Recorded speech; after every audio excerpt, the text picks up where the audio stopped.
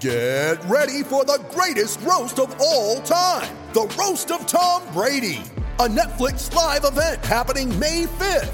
Hosted by Kevin Hart, the 7-time world champion gets his cleats held to the fire by famous friends and frenemies on an unforgettable night where everything is fair game. Tune in on May 5th at 5 p.m. Pacific time for the Roast of Tom Brady, live only on Netflix. You ready? Showtime. On May 3rd, summer starts with The Fall Guy. Let's do it later. Let's drink a spicy margarita. Make some bad decisions. Yes! Audiences are falling in love with the most entertaining film of the year. Fall Guy. Fall Guy? Fall guy. That's what the poster said. See Ryan Gosling and Emily Blunt in the movie critics say exists to make you happy. Trying to make it out? Nope. Because I don't either. It's not what I'm into right now. What are you into? Talking. Yeah. The Fall Guy. Only in theaters May 3rd. Rated PG-13.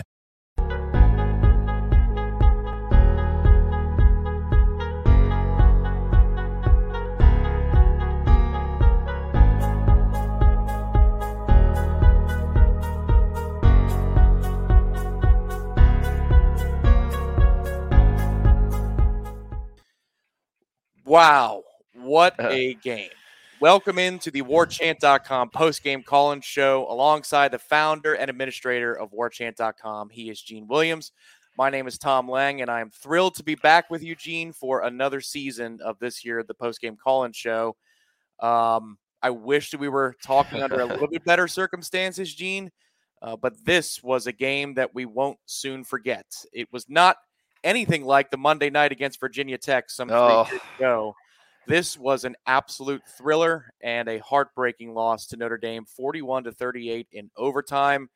Gene, before we get to the callers and all the information, I'll start with you. Your first thoughts about what was an eventful 4+ hour affair, it felt like.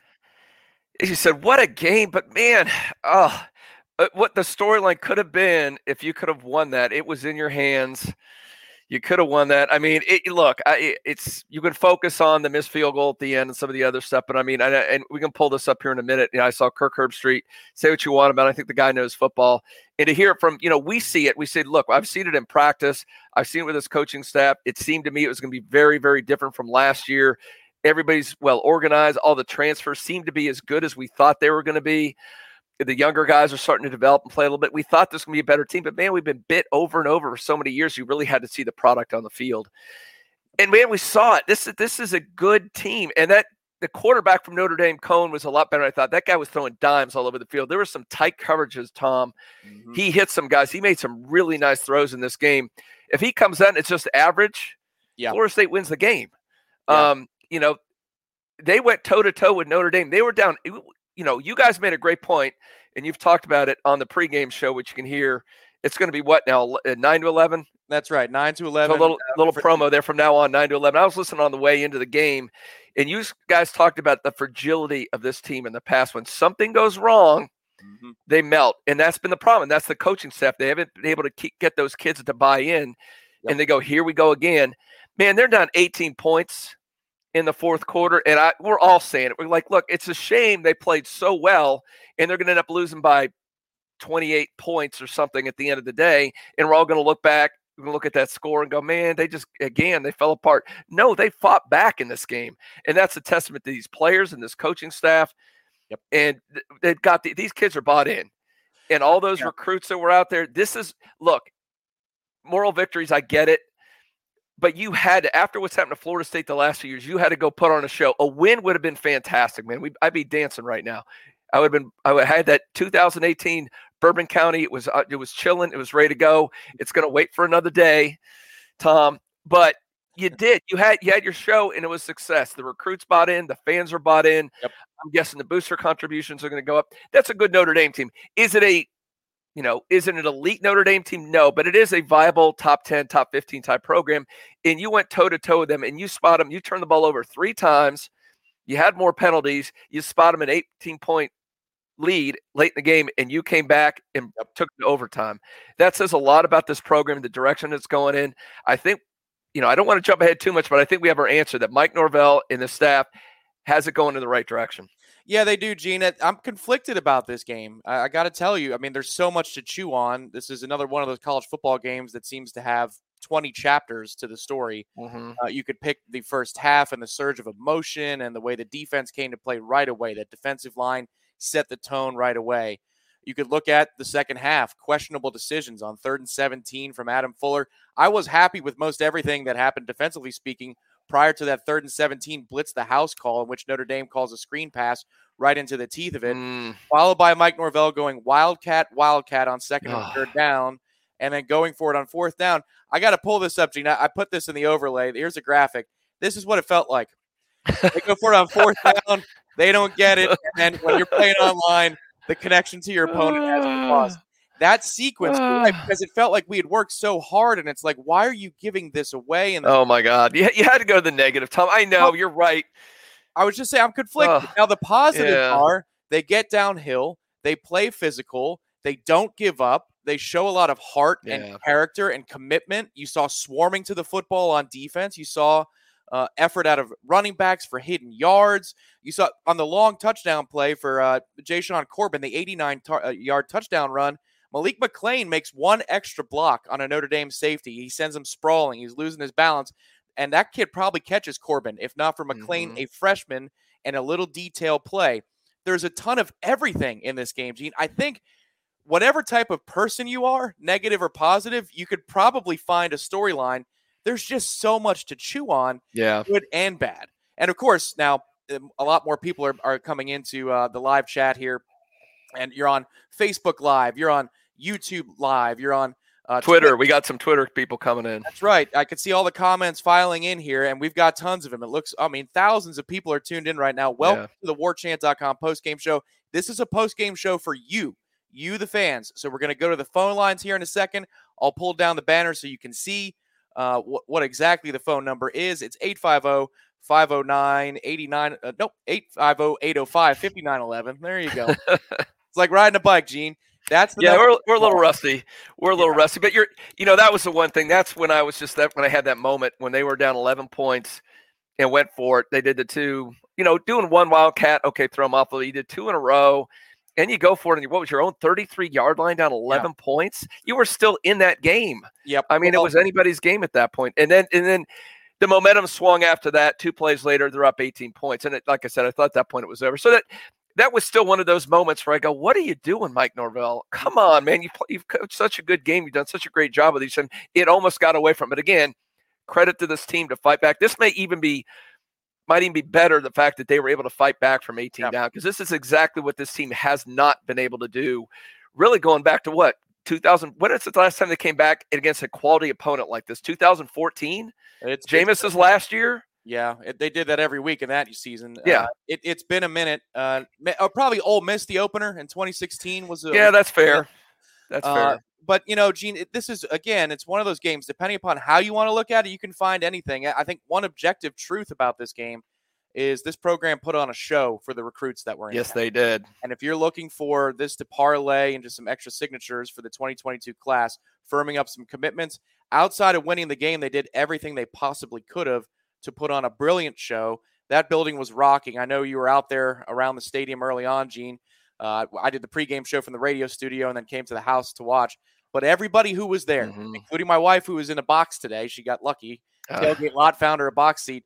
She said it was electric, and that's exactly what you're looking for. So there's a lot of everything out there, and we'll go to the phone lines in a moment, Gene. But it's this is a game where, you can find positives and negatives everywhere you look, and it's just a matter of where you want to start first. That's where we are. Yeah. Do you have the ability to pull up the stats? Do you have stat broadcasted that up? I know we've been talking about the emotions of the game and how well they coach, but before we get to the calls, let's talk a little bit about some of the kind of the breakdown of the stats. A couple of things that jumped out to me with, I would have bet the house, Tom, that Florida State outrushed. What is the compared to Notre Dame, if you look at that? Yeah, I'll pull that down. State ended up with 264 rushing yards. Yep. If you were to go into this game and say Florida State's going to rush for 260, they're going to hold Notre Dame to 65. Yes. Over. Florida State wins by 2-3 touchdowns. There's just no way you shut down Notre Dame. What? That's incredible. Now the coverage things, I think there were some coverage breakdowns. Mm-hmm. There was also, like I said, some great passes, and just sometimes a team makes a great throw and a great catch. They've got that tight end. He's a freak. He may be the best tight end that maybe in college football right now for Notre Dame. He's ridiculous. you look at that, you actually outgained them. I mean, you went toe-to-toe, and this isn't fluky. This isn't like you had a couple weird plays on special teams or something happened. You went toe-to-toe with them, and you turn the ball. If you don't turn the ball over 3 times, you win the game. Yeah, well, and here it is, Gina. I pulled it up. I'm highlighting Kyron Williams' stats right now. Yeah. Unbelievable. Carries, 42 yards, under 2.5 yards a carry. And one of the weird developments in this game, because this was a weird game, very much a week one type of bizarre, it's not what you expect type of affair. One thing we talked about in the pregame show today was, you could handicap this for months out. What's Notre Dame going to do to challenge Florida State's defense? They're going to try and run it between the tackles and run it down Florida State's throat. That's the last thing they did. The first drive was all passes. It's crazy. 4th down touchdown. And in general, the game plan looked to be operate out of the shotgun, tempo at times, but get the ball down the field and throw the ball more. I could not believe that game plan, Gene. That was really interesting. But to Florida State's credit, that front four, they rotated a lot of bodies there, but we all know the starting group, and we talked about that in camp. That front four stood tall, consistent. Yes, they did. Time again, Chris Tyree was by far the bigger threat throughout this game, if you're talking about the 2 tailbacks from Notre Dame. And in the wind is the first one in the house. Yeah, okay, sure, yeah. Try to click on no, but yeah, in the wind, there's a few of them there, guys. We appreciate that, man. In the wind, yeah. We'll get to you. The comments are flying. Yeah, well, that was and Tom, you can, if he wants to get that, we're jumping ahead a little bit. We'll take questions here in a little bit on stuff, but we can go ahead and address this one. I think he's talking about the play. Yeah. I thought it was a back shoulder throw to me. I thought it was just a great throw and catch. It was a 50-50 ball. Maybe he could have turned his head a little sooner. I didn't think the coverage was that bad. I thought it was just a great play by Notre Dame. Yeah, on the throw, that was the 3rd down throw. It was to the bottom of the TV angle. It was bottom left. That one, actually, I think the Notre Dame receiver does an excellent job of infighting down the stretch. He gets, if you see, there's almost the swim move that the excellent receivers have in the repertoire. He hits Travis in the small of the back. It's a bit underthrown. If the ball is thrown further up into the end zone, I think Travis is in perfect position to make the play. It's the 2nd touchdown where, try and turn around and find the ball. One thing I did say, Gene, not going to toot my own horn too much here, but I did say about what Jack Cohn will do is test you outside the numbers and test you down the field. The Wisconsin tape said he would do it. Now, the Wisconsin tape didn't say he'd be that damn good at it. Yeah. Unbelievable the amount. What a great deep ball. He's got great touch on the ball. He does. And if it wasn't for him, you would think 41-38, right? And you just say that's the final. Florida State loses, a heartbreaker. Tell me the story of the game.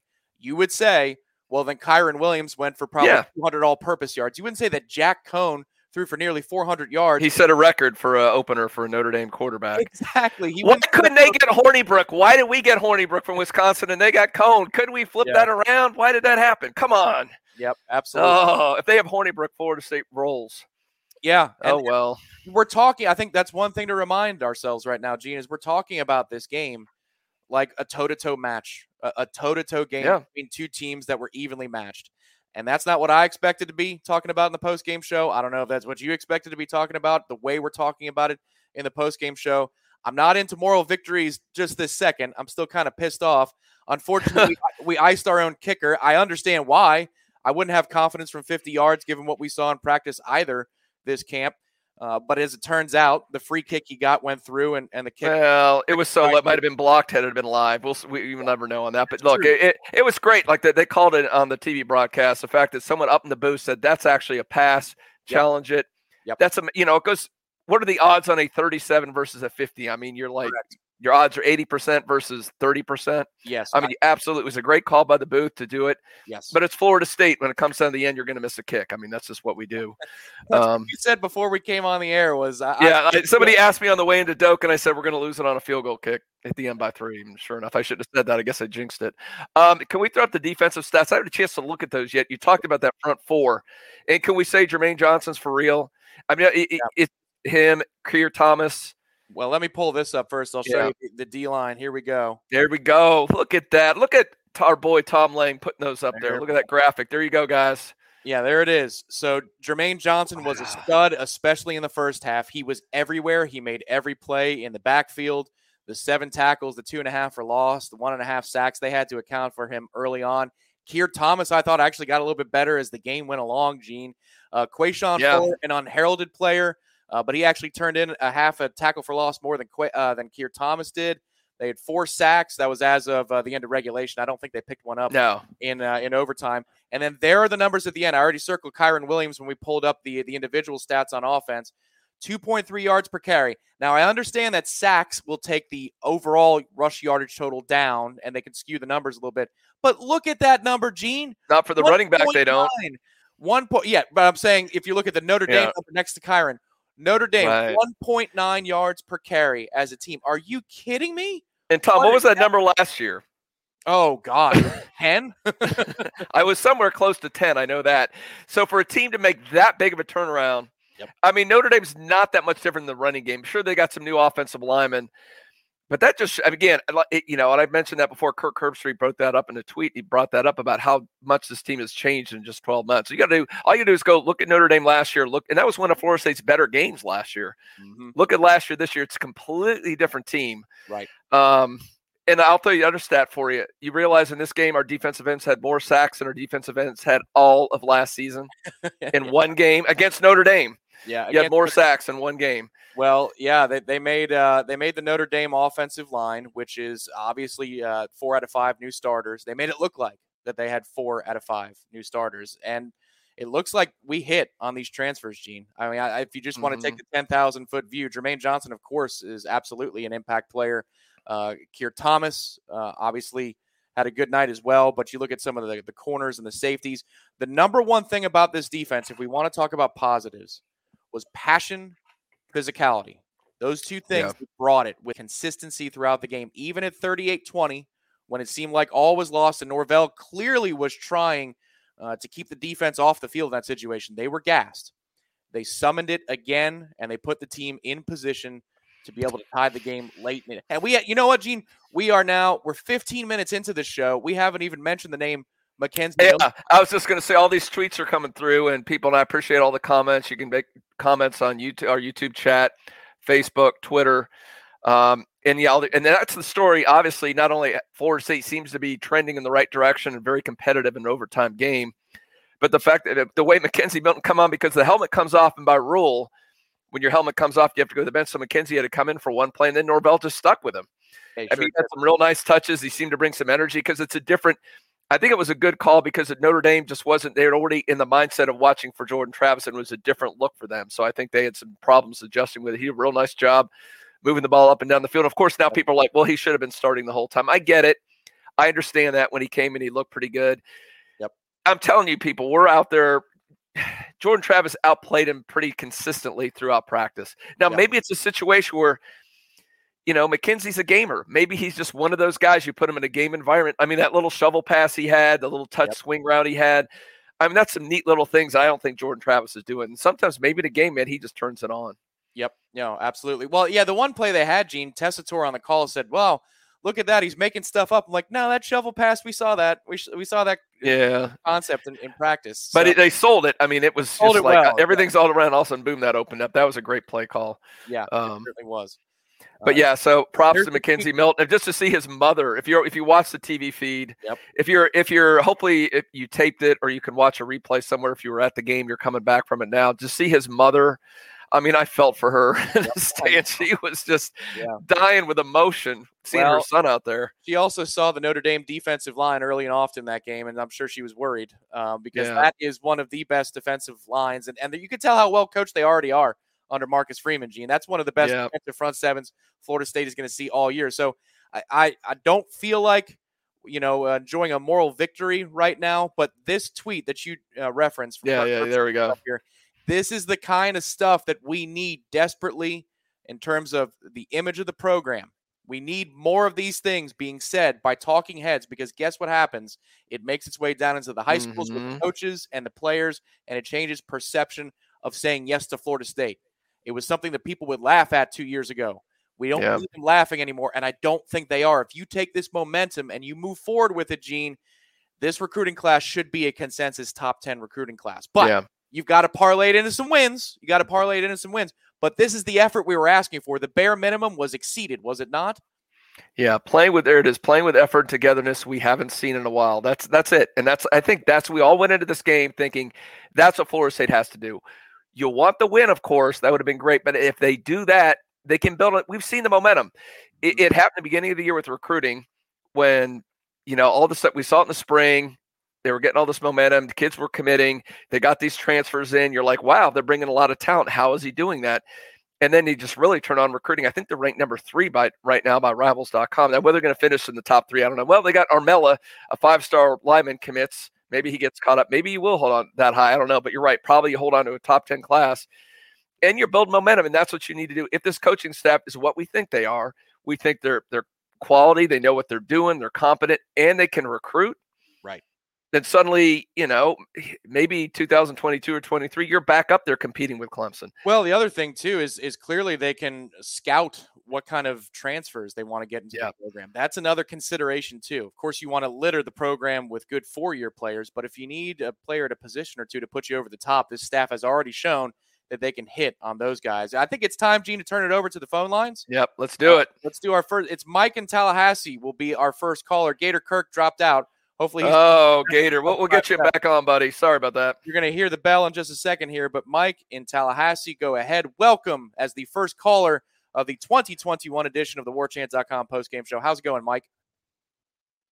Hey, good, Tom. What killed me tonight was, and there was a lot to take positive from it, and I'm very happy where we are. It's just the offensive game plan did not tailor Jordan Travis very well. No quarterback powers, no quarterback, design runs other than the naked bootleg that he did on the goal line. It seemed like they were trying to make him a drop back passer, which he is not. And that part didn't make sense to me. If Jordan Travis is this unique talent that can run the ball with his legs, why are we not using that? Why is he looking like they're trying to fit him into a square, like a round peg into a square hole kind of thing? Yeah. This seemed very much like it was Mackenzie Milton's game plan, and he wasn't there. Gene, your thoughts? Yeah, that's a good point. I do know a lot of that zone read, and a lot of times he opted to hand it off instead of take off running. So you have the option for the quarterback has the option there if he sees the right, the defensive end crashes and he has the option to take off and run. He didn't do that a lot. So he had some options there. But you're right. When you got a guy who's probably one of the fastest guys out on the field, and we've seen it, I think it's a good point. Maybe you should have called some more design runs for him to keep Notre Dame on their toes. But I think Notre Dame, after last year and having an entire offseason, my guess is they absolutely were game planning for that. There's no secret that he was going to be the starter going into this game. So, same reason Notre Dame came out throwing the football. It's going to throw Florida State off. It was thinking, well, they're going to try to contain him. Let's take it. That opens up other possibilities. So let's open it up. And again, at the end of the day, look, they scored 38 points. They turned the ball over 3 times. Say what you want. I think the offense did pretty well if you get rid of those turnovers. Now, those turnovers, a couple of those are definitely on Jordan right there. That's the thing. I mean, that to me, that's the biggest mistake in this game. A couple of those, if you're going to throw it away, throw it away. When it's 3rd and long, sometimes it's okay to throw the ball out of bounds. Yep. I mean, even in the NFL, you see guys do that. I mean, everybody does. Tom Brady he's thrown the ball away hundreds of times. You don't have to do that. And that's something he's got to learn. But that was my biggest complaint about what he did. Yeah, the first interception rolling right was a disaster. I mean, there was nothing there. It was never there. There was never anything going to be there. Now, the one where you have a safety move from the opposite hash mark. Oh, that was a great play. It's an underthrow, but I understand why Jordan might be even intentionally underthrowing it there because you got to have the completion. I believe that was Corbin up the right sideline. So you're not expecting the backside safety to be able to cover that much ground in that short period of time.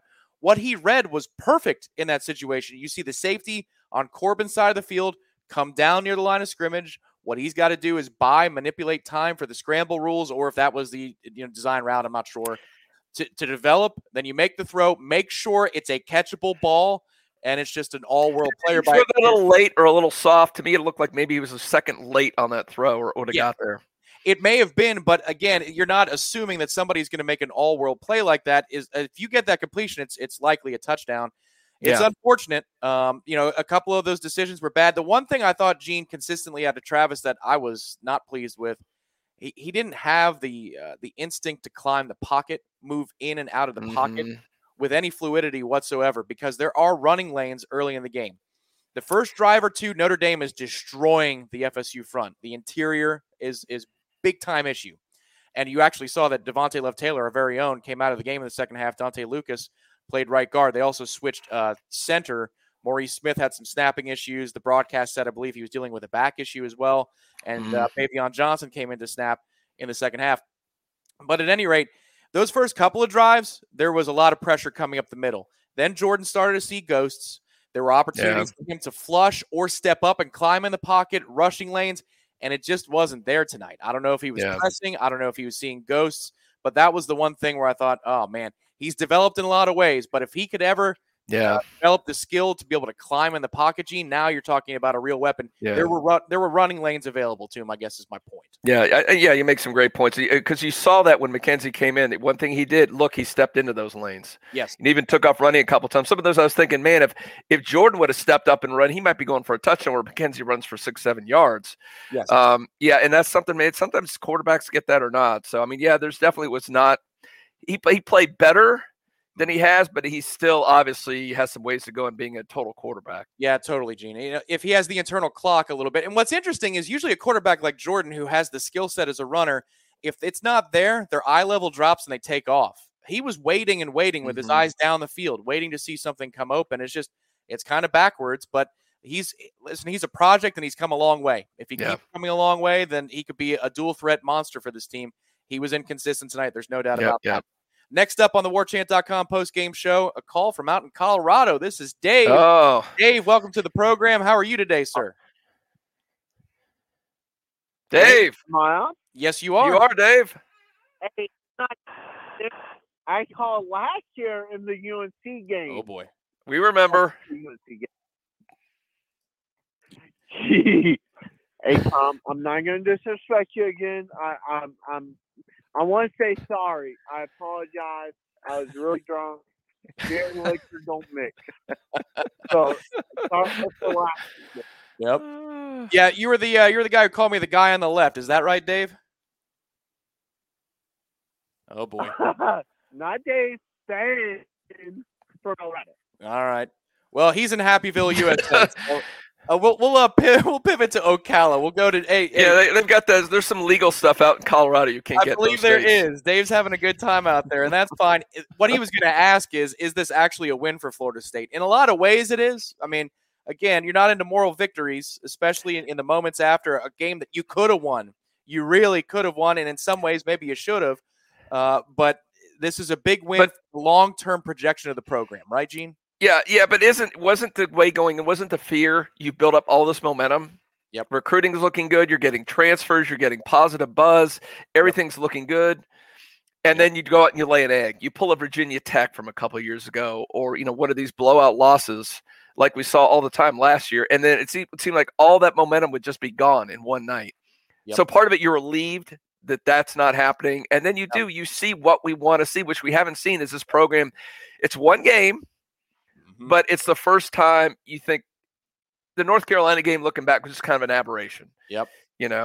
But you really feel positive signs because on both sides of the ball, I know Notre Dame put up a ton of points and a ton of yards, but it seemed like they had to earn those. There's one breakdown early on. The quarterback made some great throws. Your offense was clicking at times. It's positive all around. Yeah, you used the term positive buzz, Gene. I think that sums up our previous call. We'll go to Gene in Ocala. Gene has a question about Mike Norvell. Gene, you're on the program. Welcome to the WarChant.com postgame show. What say you, sir? Hey, how's it going this evening? It's going all right. Hey, Gene, good name. Hey, just wanted to just comment and just say, it seems like Coach sometimes shrinks in the big moment.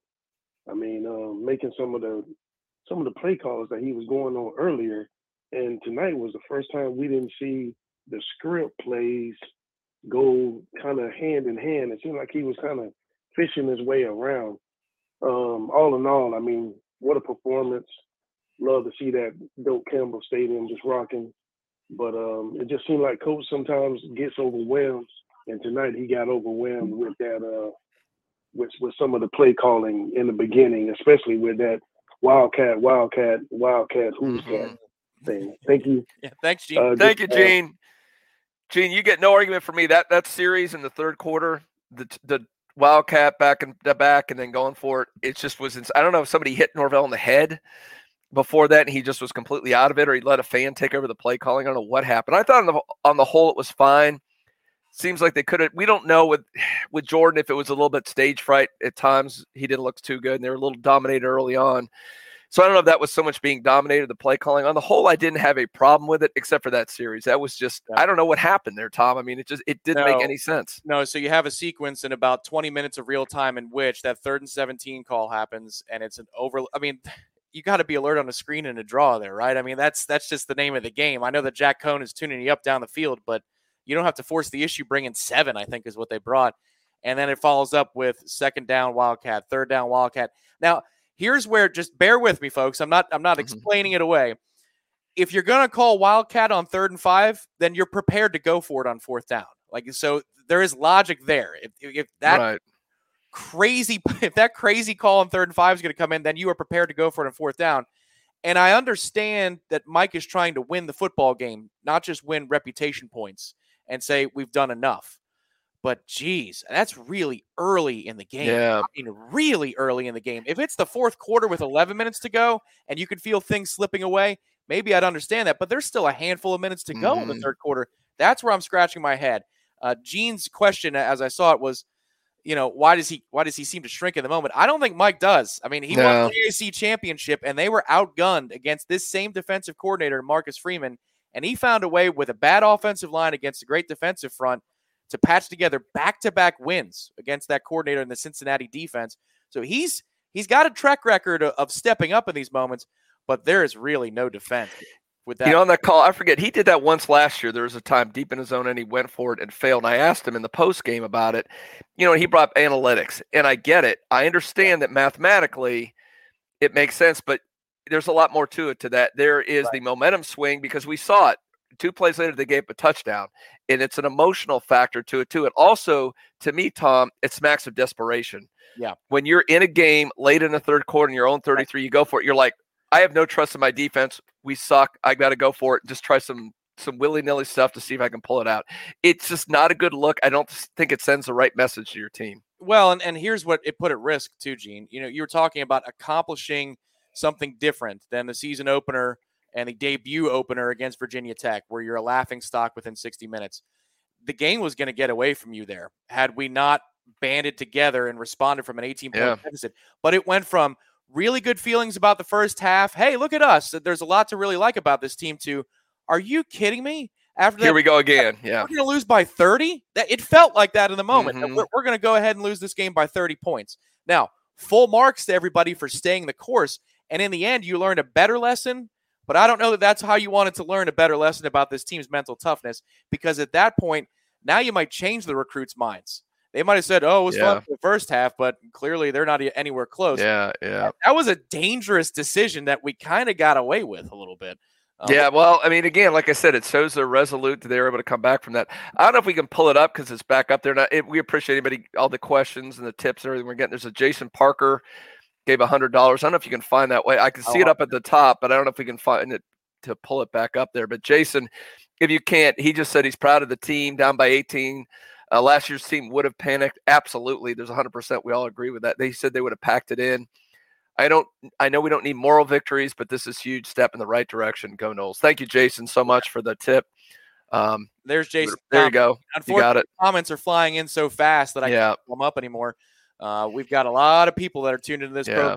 And you know what, Gene? If it was 38-20 and it went sideways after that, I don't think we'd have a quarter of the folks that we have watching right now. There wouldn't be any optimism whatsoever. Be like, hey, great 30 minutes, but still same old Noles. It's not the same old Noles. Well, because last year you did that basically against Notre Dame. You fought with them for a while, and it just kind of got away at the end. You're like, well, it was just kind of a fluke. So it doesn't feel like a fluke because you did fight them tooth to tooth. And again, I think one of the persons we just put up there, one of their posts said, now for the 3 turnovers, Florida State wins. I agree. Mm-hmm. If you don't turn the ball over 3, because those turned into points for Notre Dame pretty quick, most of those. Yeah, agree. So it would have been a big difference. We're going to go next to Fort Worth, Texas. This is a countrywide show, Gene. We're going to Ricky in Fort Worth, Texas, who's got a question about overtime. Ricky, welcome to the WarChant.com postgame show. Go ahead. Thank you all very much. Thank you for having me on. Absolutely. And first and foremost, let's go Seminoles. Heck of a game. Just want to go ahead and say, granted, it wasn't the victory that we were all hoping for, but it was still, and a lot of different ways, looking back on the past several seasons, it was still a major victory for the team in itself. But my big question comes up from the overtime when we ended up icing our kicker. Granted, 50 yards is a lot different than 37 yards for a field goal attempt. But we have a challenge. So my question kind of comes from this. Should we have still tried to go ahead and kick the field goal since we iced the kicker, or should we have put McKenzie back out there with the offense and run like a quick hitch or a little quick 5-yard out run or something to try to pick up the first down and maybe turn that situation into a different outcome? What would you guys think on that? You know, I know hindsight, we could say he should have done that, but you know what? I'd say the last field goal Fitzgerald he hit it right down the middle. He nailed it, and it was about from the same distance. Everything looked good. He just missed it. I mean, the hole looked good. The snap was fine. I mean, a 37-yard kick, your kicker has to make that kick. And I know we're all, if you're a Florida State fan, you know, Ricky, that we all have that fear in our back of our minds because we've seen it happen over and over again. But I think it was the right call. I don't think you go for it on fourth down there. You kick the field goal. You should make it most of the time, and you force Notre Dame to make a touchdown to keep to win the game.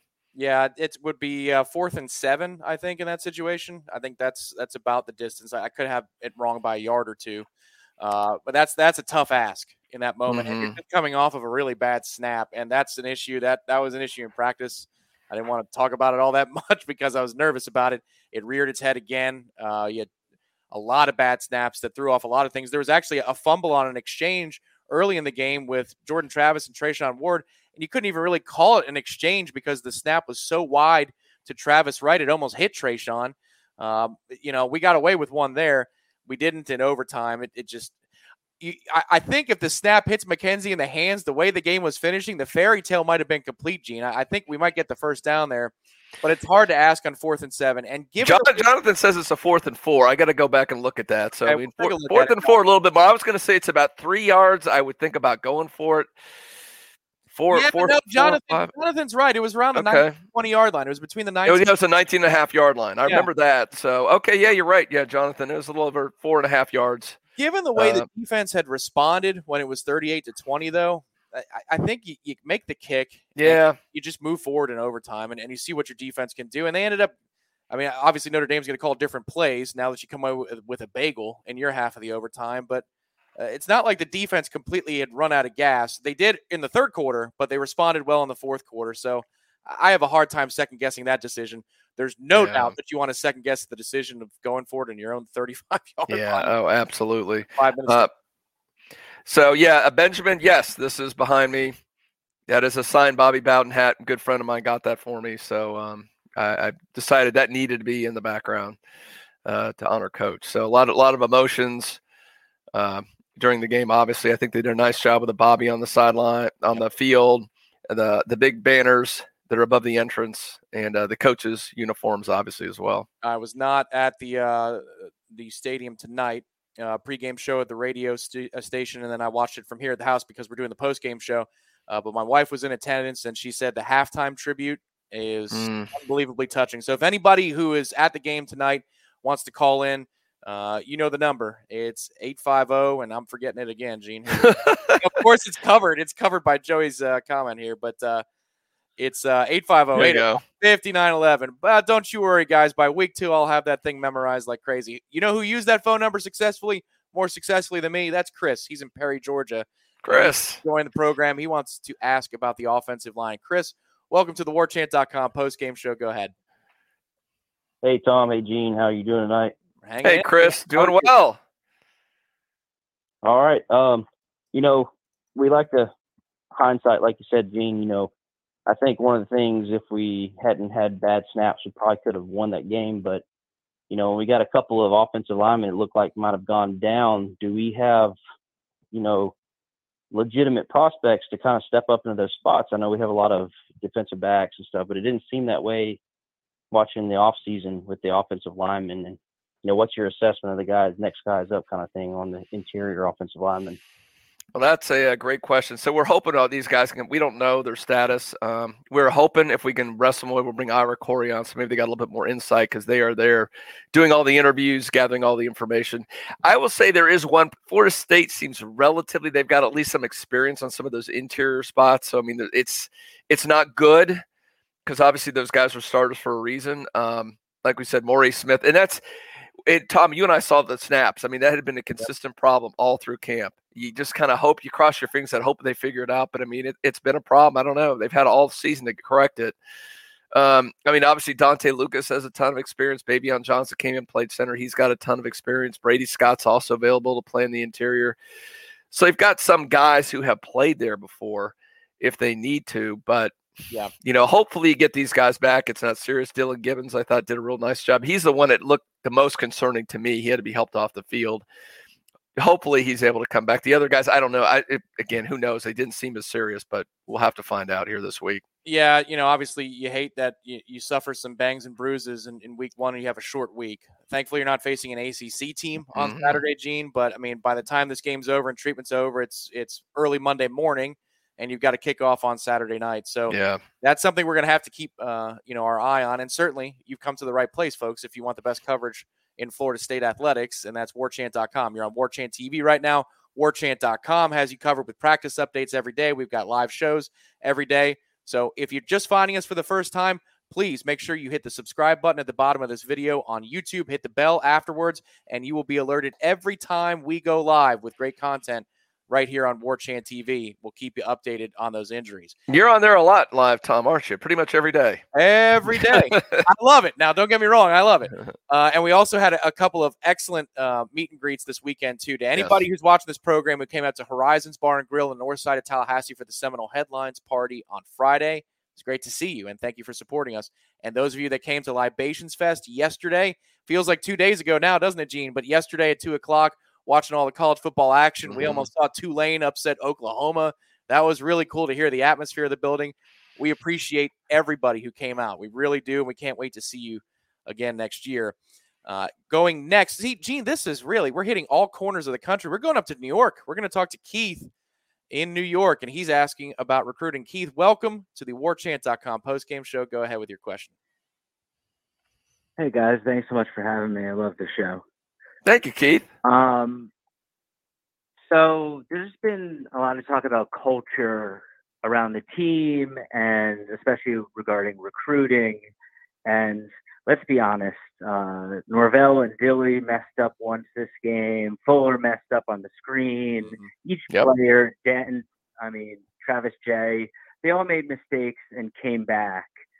And in the third and fourth quarter, there was effort that I haven't seen from the program, from guys in a number of years.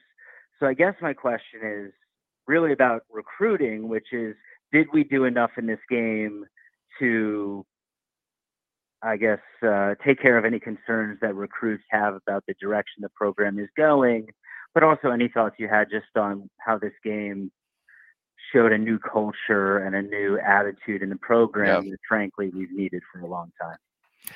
So, Keith, are you from New York, or you're calling from New York? Keith has left the building, Gene. Sorry. Okay. Yep. Okay. So he's in New York. So, Keith, I'm guessing you were not at the game unless you had a really fast jet get you home. So if you were at that game, and I know a lot of people that are online watching our show were, if you're recruiting that stadium, you had to be impressed, man. It was electric. It reminds me so much of that 2011 Oklahoma? Yes, Tom's that it reminded me a lot. If you were at that 2011 Oklahoma game, that place was electric. It was exciting. The fans were into it. I mean, you saw the team, like you said, they fought hard. They came back. You could not help but be impressed of your recruit. They don't have, sometimes I know the fans want to be their binary. So it's a win, it's a loss. I get it. But there really is, when it comes to recruiting, there's the one thing Mike Norvell has not done is proof of concept. They like him. They buy into what he's selling. He's got good staff around him. Florida State sells itself. Everything's in place. The one thing that's not in place is because people recruiting against him go, he won 3 games last year. He's not a good coach. They're not going anywhere. If you were at that game, I guess it's last night now. If you were at that game last night, you know they've got things turning around. You know this is going to be a fun place to play. You know it's going to be a better and better team the next couple of years. So I would say 100% if the recruits are there, they bought into what they saw. Well, we're going to stick to the Northeast. As Ben in New Jersey, we're going to talk to pretty soon. We have the Mike Norvell press conference available, so we'll go to Mike's reactions, and I'm sure he's going to be asked about going forward on fourth down in the third quarter, amongst other things, player health. Coach Norvell spoke to the media for just under 18 minutes, but right now we go live to Ben in New Jersey. Ben, welcome to the program, and what questions do you have for us tonight on the WarChant.com postgame show? Hey, Tom and Gene. Great to call in this year. Actually, I had the same question last year. But when do we start to get concerned about Fitzgerald? There's been a couple kicks. I forgot what game I called in last year, but he missed a big kick then, and he missed a big kick now. Understand the snaps and great insight there, but I'm starting to get real concerned now. Yeah, it's an issue. I mean, I'm not going to, it's one of those things. There's a reason why this was a competition, because nobody was standing out all through camp. I don't know what to tell you. Like kicking is a weakness right now, which is tough because I know it's got to be tearing Mike Norvell up because he's all about special teams. And Tom, you've been at practice. You've ever seen anybody spend so much time on special teams as this group? They spend a lot of time on it, and they take a lot of pride in it. So the fact that they are continually having some issues at place kicking on field goals, and which should be a chip shot field goal, you miss in a key moment. It's not a good look. At this point, it's the hand you've been dealt. Obviously, I think going into next year, unless this turns around, I think you got to go out in the market, whether that's a transfer or a highly regarded recruit to come in and handle the kicking duties. Because this is, Florida State forever had issues with kicking, and then we were spoiled, it seemed like, for year after year after year, and now it seems like we're having issues again with it. Yeah, it started with Graham Gano, and Graham's kicking career actually changed because of a great game he had punting the football. It was kind of weird. It unlocked. It was on the road in Colorado. This is probably the same answer I gave to you last year, Ben, but that changed the fortunes of FSU kicking for about 10 years, somewhere in there. And since then, it's been a problem. It's been well documented. If you pay attention to some of the coverage we have day to day here in Tallahassee on the Jeff Cameron Show, for example, which is live here on War Chant TV Monday and Wednesday through Friday. We go live at 1:00. We talked about it, what we saw in camp. Not so hot. Kicking's not so. How confident are you from 41 is a question I asked Jeff, and he'd say no. 38, and he's like, I'm not so sure. And here it is again tonight. It was great that he hit a kick, in the second half, and it was right down the middle. But the consistency has been killing Florida State on special teams. The other thing tonight, Gene, special teams wise, the kick returns not so great. The one good one you had, you were fortunate to have hold on the ball. Yeah, we played review that it's not 1995 that the ruling on the field would have stood. But most of the time Notre Dame was hemming it down around the 20-yard line. And we're sticking with the Northeast, 3 for 3 in a row. We're going to Jamin in Pennsylvania. Jamin, welcome to the WarChant.com postgame show. Go ahead. Hey, thanks, guys, for taking my call. So I'm really not going anywhere negatives right now. To me, this is something that we should be looking forward to now ahead. And it starts with Mackenzie Milton, who I personally thought should have started the game. The energy that was coming from him and just the offense looked more like an offense of what we were trying to do. It's hard to do when Travis, the offensive line, it kind of looks like we're playing backyard football. We run around, we throw, but again, the energy on offense, the energy on defense, I thought was tremendous with just rushing 4. Those transfers have worked out. The recruiting, just watching on TV in Pennsylvania, it was electric. It was an electric game. It was whole time. Yep. Yeah. But even, the run game too helped. The run game late, we were just, Mackenzie, if you notice too, hands the ball off quicker.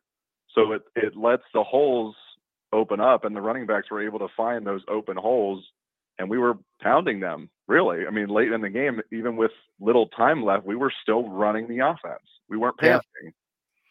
Well, one thing I'd say about that, Gene, is when it gets to 38-20, and Greg McElroy said it probably 95 times over the next, 10 minutes, but he's openly questioning, why is the box so passive? Why is Marcus Freeman dialing up coverages and schemes that are defending the pass when Jordan Travis hadn't shown the ability to consistently get the ball down the field with accuracy? Why wouldn't he stack the box against the run and force Jordan Travis to beat him with an 18-point lead? And that's when we got in the groove. It was the drive right after being stopped on 4th down where we ran the ball right down the field. I would remind you, though, that was Jordan Travis who engineered that drive, lest we forget. But his point is well taken. If you look at this from the 50,000-foot view and you say, we brought in Mackenzie Milton, he's clearly a gamer. He understands when the lights are on what he needs to do. Why wouldn't he be the starter? The problem, I'd say, is you've got to be around and available with consistency from summer into fall camp. Yeah. And you also have to prove it in camp. Jordan had an excellent camp. It's a very difficult place that Mike Norvell was put in because they had to make sure load management-wise, Mackenzie was in a position to even be able to play in the season. You've also got to make some throws and make some consistency, make some consistent throws in practice. From what we saw, Jordan was the much more consistent player. Mm-hmm. And then I'll bring up one more thing before we get to our next caller. Gene, if your offensive line is getting beaten left and right, do you want Mackenzie out there? He's got a great internal clock, but at some point he's going to get walloped. And I don't know that he can take that. Yeah, no, that's a good point there. I got to think this too. And the way you look at it, was Notre Dame's defense at that point kind of reeling? Were they gassed at the end? So maybe Mackenzie looked a little better. If he's in there those first half when Notre Dame was really dominating in the interior, how would have Mackenzie looked at that point? I guess, Jordan looked bad, but nobody would have looked good back there early in the game. So I wonder if he's getting a little look. I don't want to. It was incredible him going out there. He played really well, but I think the fans are a little too skewed on what they saw in the last couple minutes of the game, thinking just drawing say Mackenzie should have been the starter. Well, and don't get me wrong. Like, I understand the reason that the question's being asked. Oh, sure. From what we've seen. It's your eyeballs, what your eyeballs tell you, sure. Yeah, right, exactly. But, I mean, this is another one in a long line of examples where some guys are practicers and some guys aren't. That may be it. And again, the questions are not going to end this week for Mike Norvell. So we'll have our guy Aslan, who's the designated. We throw him into the wolves and say, Aslan, you got to ask him because nobody else is. Yep. So he'll do it. He'll ask again who's going to be the starter because I'm sure every day we have Mike Norvell, he's going to get asked that question again. Michael Langston does recruiting. Jeff Cameron does broadcasting. Aslan is thrown to the wolves to ask about the quarterback. We love you, Aslan. We love you, buddy. You're doing a great job. We all have our roles here. We go to Frederick in West Palm Beach. We'll get to Mike Norvell's comments in just a little bit. Frederick in West Palm, go ahead. Welcome to the WarChant.com postgame show, Frederick. Hey, how you doing, guys? Thanks for having me on. First of all, the previous callers stole all of my thunder in terms of what he mentioned as far as Mackenzie's performance versus Jordan Travis's performance, because I really feel like as he said, had Mackenzie been in a situation, if Milton had been in the same situation early on in the game, he would have looked pedestrian just like Jordan did because of the scheming and the play calling. So I think we jumped the gun by wanting to crown Milton as the starting quarterback. And those two interceptions, the last two interceptions Travis threw, one was on a 4th down conversion. So it had to be an incomplete pass. The ball would have been turned over on down. True. So I don't know how he's been ridiculed for that particular play. And besides, that particular play calling sucked for that distance. How do you really feel about it, Frederick? What's that? No, I'm just kidding. I said, good call on the suck. Yeah, we agree. Yeah. So Frederick, let me ask you a question real quick. So if some of the callers have stolen your thunder, is this better than you expected? And how do you feel coming out of the game? Do you feel happy with the performance, or is that a moral victory thing and you're not cool with that? I'm very, very satisfied. I was optimistic during the training in the build up to the season opener because I saw the difference in the intensity and in the efforts these guys brought to every practice, every spring training. It was just straight competition throughout the course of the all season. So I was expecting them to perform at this level, to be honest with you. Yeah. Well, it's a good call. And that's something we've seen it in practice. For those of us who've been out there, and Ira, nobody's been to more practice than Ira. He was every minute of every day, and he was taking copious notes. You could see that there was market improvement. And the question was, did they have the mentality to take that improvement, Gene, from the practice field to the game field? And they did it again. Go ahead. Yeah, I was going to say, again, it goes back to this. They were down 18. You said we were all going, here it goes again, and they fought back against a top 10 team. Yep. and made it a game, took it to overtime, could have won the game. So, I mean, it says a lot for the character of this team. And, we talked about culture, we talk about chemistry, all those kind of intangibles. They finally have it. This team hasn't had it in a long time. It's the first time I've really seen that happen. I think that's a very, very positive sign going forward.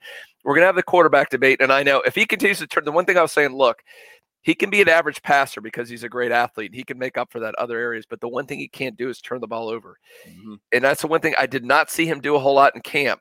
And I know you're right. One of the picks he could have kind of scratched off, not really his fault, but still, Florida, he doesn't throw those interceptions. Florida State wins the game. At the end of the day, that's the story. Yeah. No, there's no doubt. The first one was a killer. The second one by Notre Dame safety is just an unbelievable football play. Yeah. Gene, would you rather go to a caller or two more, or you want to get Mike Norvell's thoughts on the game? Where would you like to go? Let's go to one more caller, and then we'll listen. We'll bring Mike Norvell on here in a minute. We go to Mizzou then. We go to Jermaine. Welcome to the program, Jermaine. What are your thoughts on tonight's game, and what questions do you have? First-time caller. I don't really believe in moral victims. Kind of disappointed we didn't get the win for Bobby. I thought, as far as like the turnover-wise, that McKenzie would start because he has more game experience and a little safer with the ball than Jordan Travis. But as far as offensive-wise, do you think we should have pushed the ball more? I understand we ran it, but open up the playbook more for even Jordan Travis and McKenzie to throw the ball more than what we did. Yeah, I mean, it's easy to go back and second guess, but at the end of the day, I look at this. A team turned the ball over 3 times. They missed a field goal, and you still scored 38 points against a pretty good defensive team. So I don't want to be too critical, and you missed a 4th down, which was a ridiculous call as well. I don't want to be – I know it's easy to be critical of some of the play calling. There's definitely some that I kind of shook my head a little bit like, what are you doing here? It doesn't seem to fit your personnel very well, but still at the end of the day, it was such a big improvement on offense. You moved the ball when you weren't turning it over very effectively. There's some things you can clean up going forward. So I'm not that critical of that aspect of the game. I don't know, Tom, maybe you have a different opinion on that. From what I could tell, Gene, so I had the regular feed on my main TV, and then on the second one I had the Skycam, so I could see some of the coverages, and the Skycam was on enough of a delay that I could, take in the play in real time and then check my notes and see what was going on. Just to the naked eye, in a first viewing, a lot of times Notre Dame had things covered down the field. That's why Jordan was holding the ball forever and ever and ever. And he was trying to create time and buy more time by staying in the pocket. Frankly, I thought by drive 2 or drive 3, maybe his legs should have been even more in the game plan where it's Jordan, 1 read, 2 reads, and run. Yeah, no, that's a good call. I think that if, in hindsight, that would have been maybe the one thing to do. And it goes back to what my opinion was early in the season. I think Corey and a couple other people said it too. The weakest unit on this team right now is wide receiver. Yeah. I mean, that's the thing. Everybody wants to blame the quarterback or the offensive line. Man, if guys aren't getting open, it doesn't matter.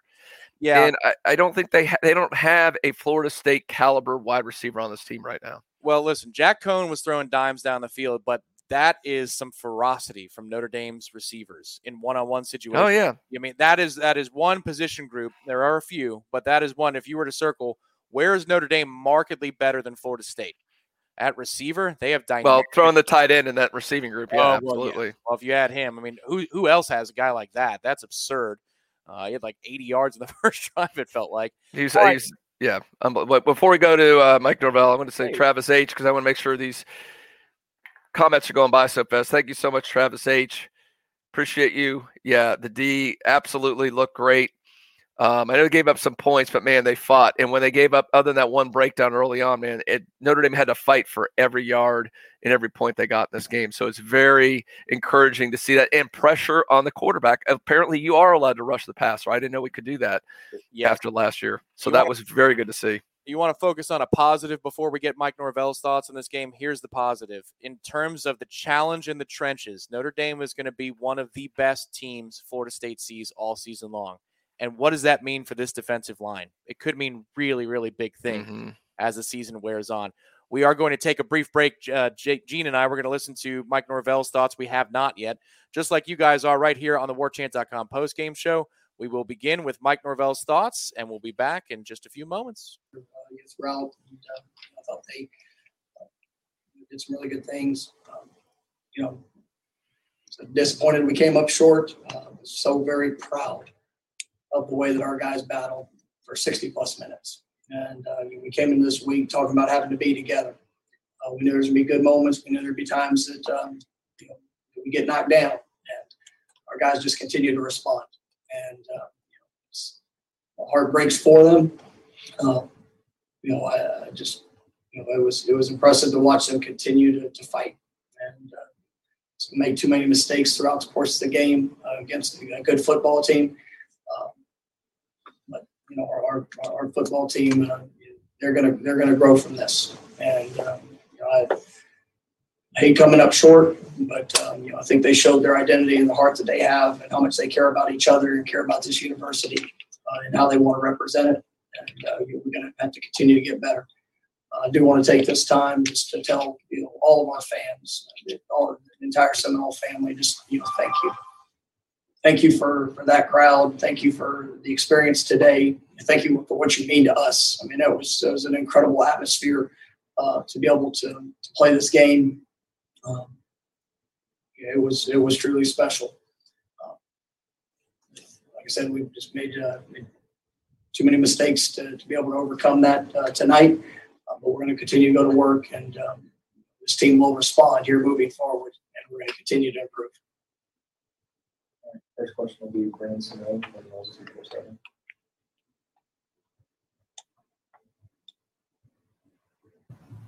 Hi, Mike. You mentioned the response of the team. Curious, after the game, what did you see from the players and their response? Even in the seconds after the game, seemed like some guys wanted to leave, go to the locker room, but they were told to stay. I guess, what did you see immediately after the game? It's disappointing to come up short, and these guys had a really hard and grueling fall camp, and the way that we prepare, the investment that we pour into each opportunity. I mean, it's just challenging. We'll make sure we finish the game. Even when we come up short, we finish the game the right way. And Notre Dame, they played hard. It was a great college football game, but they're in the locker room. I mean, our guys, they're disappointed. But I told them I was proud of them. I told them I'm proud of the heart that they showed, the identity that they put on display. And we all know. I mean, we know the mistakes that were made. And there was not any one play, there was not any one moment tonight that you could pick 15 of them. And there's still times that we shot ourselves in the foot. Didn't win the turnover battle. I mean, there's things that we're going to be able to reflect back on in all phases that we're going to have to improve. And but our guys, they know what's coming, and they know the response that's necessary, and we're going to continue to work that.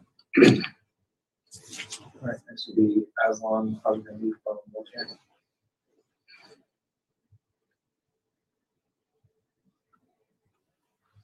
Coach, what is it about Mackenzie that he's able to do what he does in moments like that? And just how much is that did it catch you by surprise, or I know you hoped you would be able to do that, but to see him do that, what does it mean to you in this program now?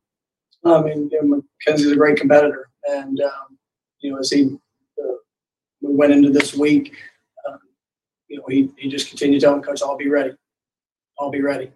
And you never know when that opportunity is going to present itself. Jordan had a couple things happen there late, and Mackenzie came in, and he was ready. He was prepared well. He was such a wonderful competitor.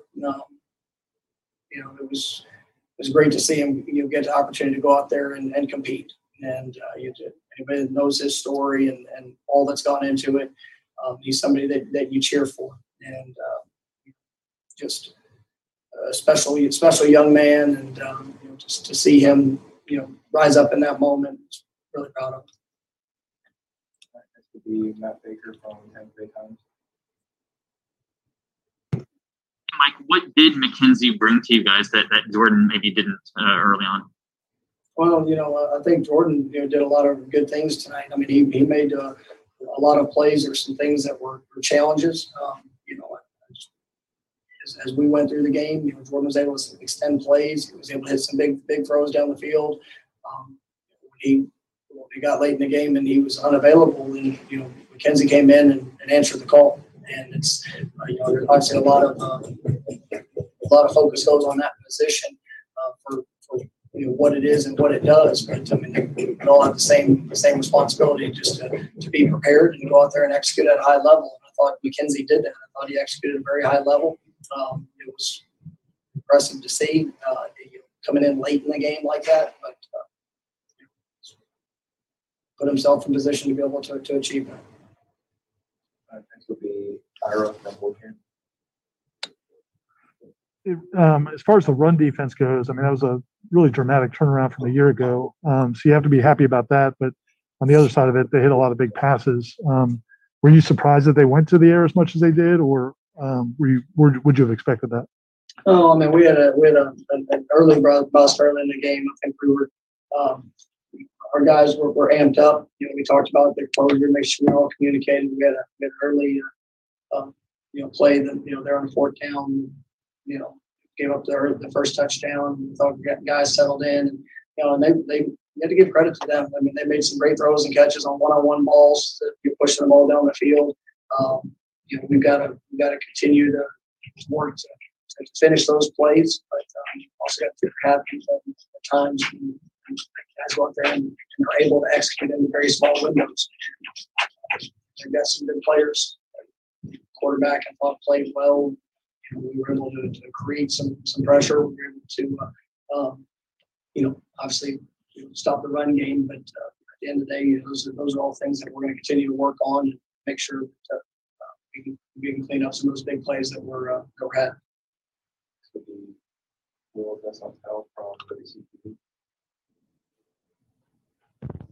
Hey, Coach. So, the transfer portal sometimes has been looked at as a double-edged sword by a lot of people. But when you're out there tonight and you see guys like Jermaine, Kier, Mackenzie making the kind of impact that they did, is tonight just an example of how the portal can be a good way to help build a team and then kind of supplement what you already have? Well, it's about finding the right fit. And I don't care. I mean, we want to build this team the right way with the right fit for Florida State. Those young men. I think they're great players, but it's what's in their hearts. It's the relationships that they come in and they've invested to build with their teammates, and that's what I saw tonight. Whether it was offense, defense, special teams, the guys that have come from all different journeys. Some guys transferring in, some guys have been here for many years, and some guys just stepped foot on campus. At the end of the day, they're doing their part in building a relationship and understanding, who we represent and the opportunity we have in front of us. And so, I'm grateful for the way that the transfers played, but it's not really shocking to me because I watch how they invest in this team and how hard they go to work with this team at practice every day.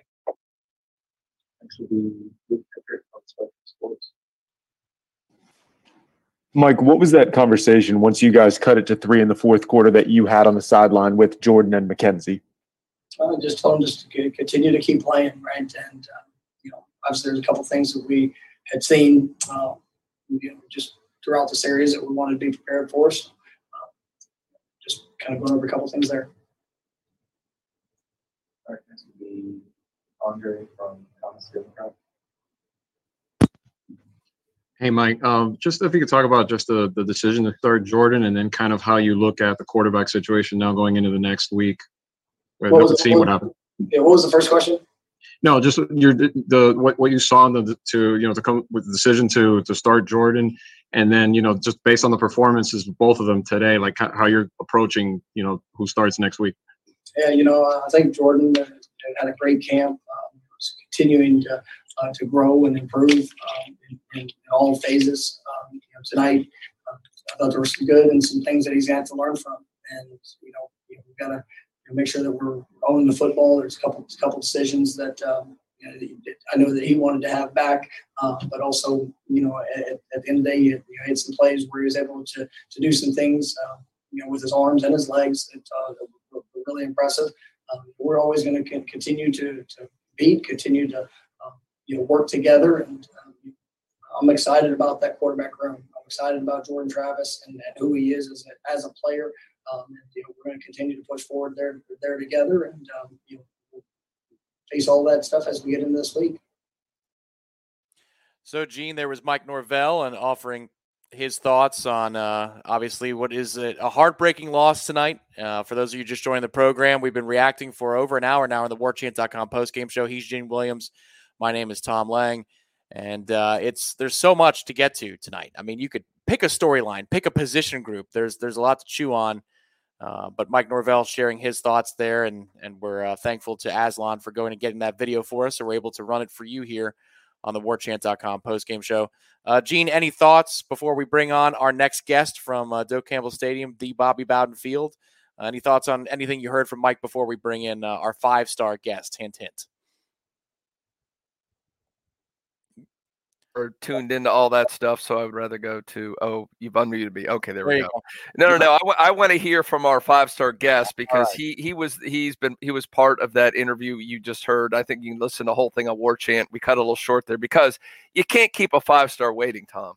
You can't, and there he is. Longer. There he is. We welcome in the managing editor of Ira Schoffel. Last year, he was just a friend. Now he's a boss and a friend. What's up, Ira? How's it going, man? Good, man. It's a little bit better than the last couple of years I've talked to you guys after a Notre Dame game. Yeah.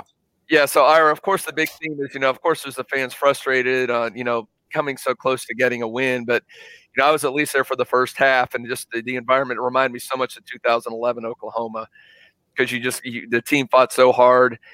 And to come back from 18 points when at that point we all had the feeling, you probably did too up there in the press, that here we go again, Florida State, falls behind and then things start to spill over. But this is something we saw that we haven't seen in a long time, a team that fought back and showed some gumption and put themselves in a position to potentially win this game to take it to overtime. So a little different Florida State team than we've seen really in several years. Yeah, it's kind of a complicated game to really recap because on the one hand you say, yeah, they did show a lot of heart. They didn't lay down. And several of the players, Jordan Travis said basically that if this had happened to previous teams being down 38-20, he's not sure they would have had that kind of resolve. So that's impressive. You're happy with that. But, man, they made so many mistakes. They just shot themselves in the foot repeatedly, really in every phase, special teams, defense, offense.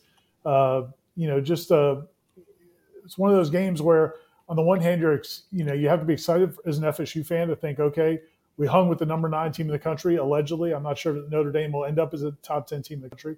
But you also let them off the hook and missed kicks and had some costly penalties and turnovers and things like that. So, there's a lot to build off of. There's a lot to like, especially the run defense. I thought was really impressive and that fight, as you mentioned. But at the end of the day, that was a chance to record a huge win for Florida State, and they didn't come through. Ira, your thoughts on the third quarter decisions? There were a couple of there. I saw you tweet about it right away, and I shared the sentiment on 3rd and 17 first. That one first. You bring in the house in an obvious draw or screen situation. Ends up being a big play for Notre Dame and an impactful play in this game because of what it did on that drive into the scoreboard. Followed by 10 minutes later, Wildcat, 4th down from your own side of the field with about 4 minutes to go in the quarter, give or take. Your thoughts on those sequences, and what were your conversations like with Corey in the press box in those moments, if you could actually share those? Yeah, the send in 6, 7 guys, I think it was 7 guys they sent on that 3rd and long, just made no sense at all. It seemed like almost like the coaching staff got caught up in the emotions. They were getting after the quarterback and just trying to force it and make a big play. But, man, Notre Dame's – there's only 2 calls Notre Dame's going to make there, either a draw or a screen. They run the screen and break off a huge gain for it.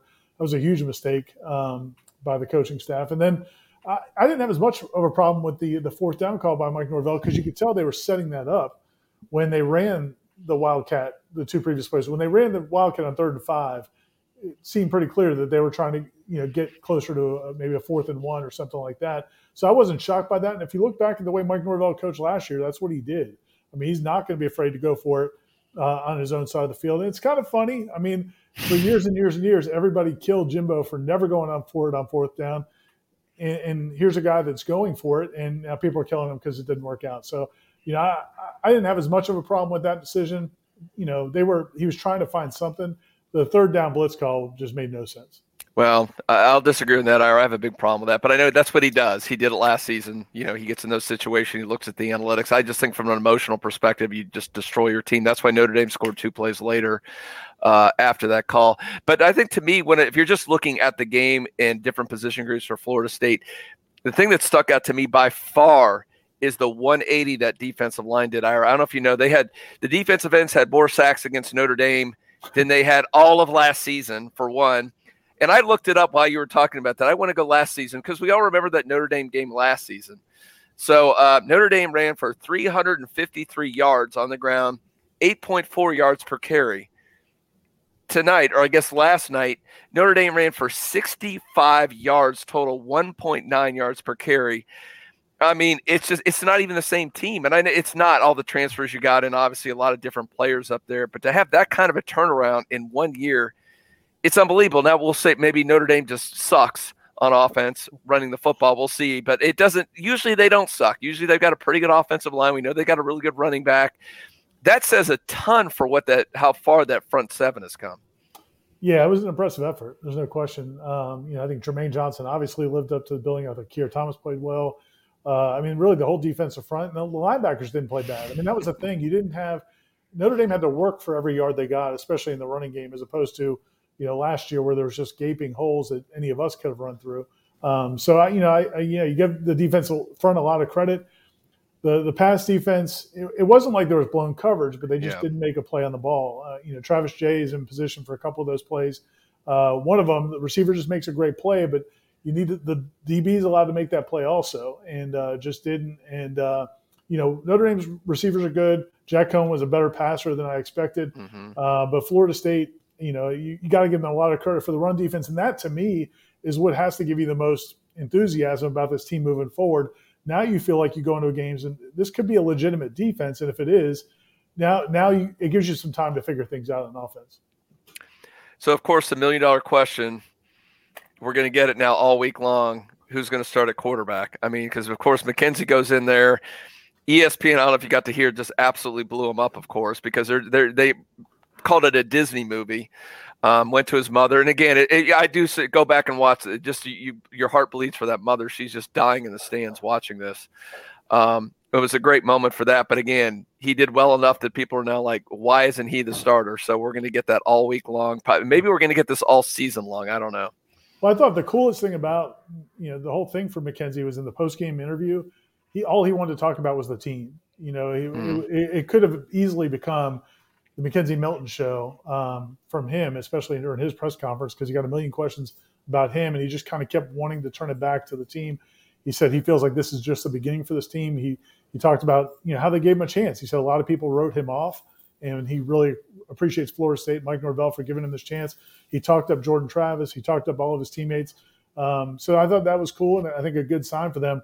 What do they do from here? I don't know. I mean, I know fans are going to sit there and look at McKenzie Milton. I think he was 5 of 7 passing, whereas Jordan Travis was like 9 of 19 and had the 3 picks. So people are going to say, well, what was Mike Norvell doing?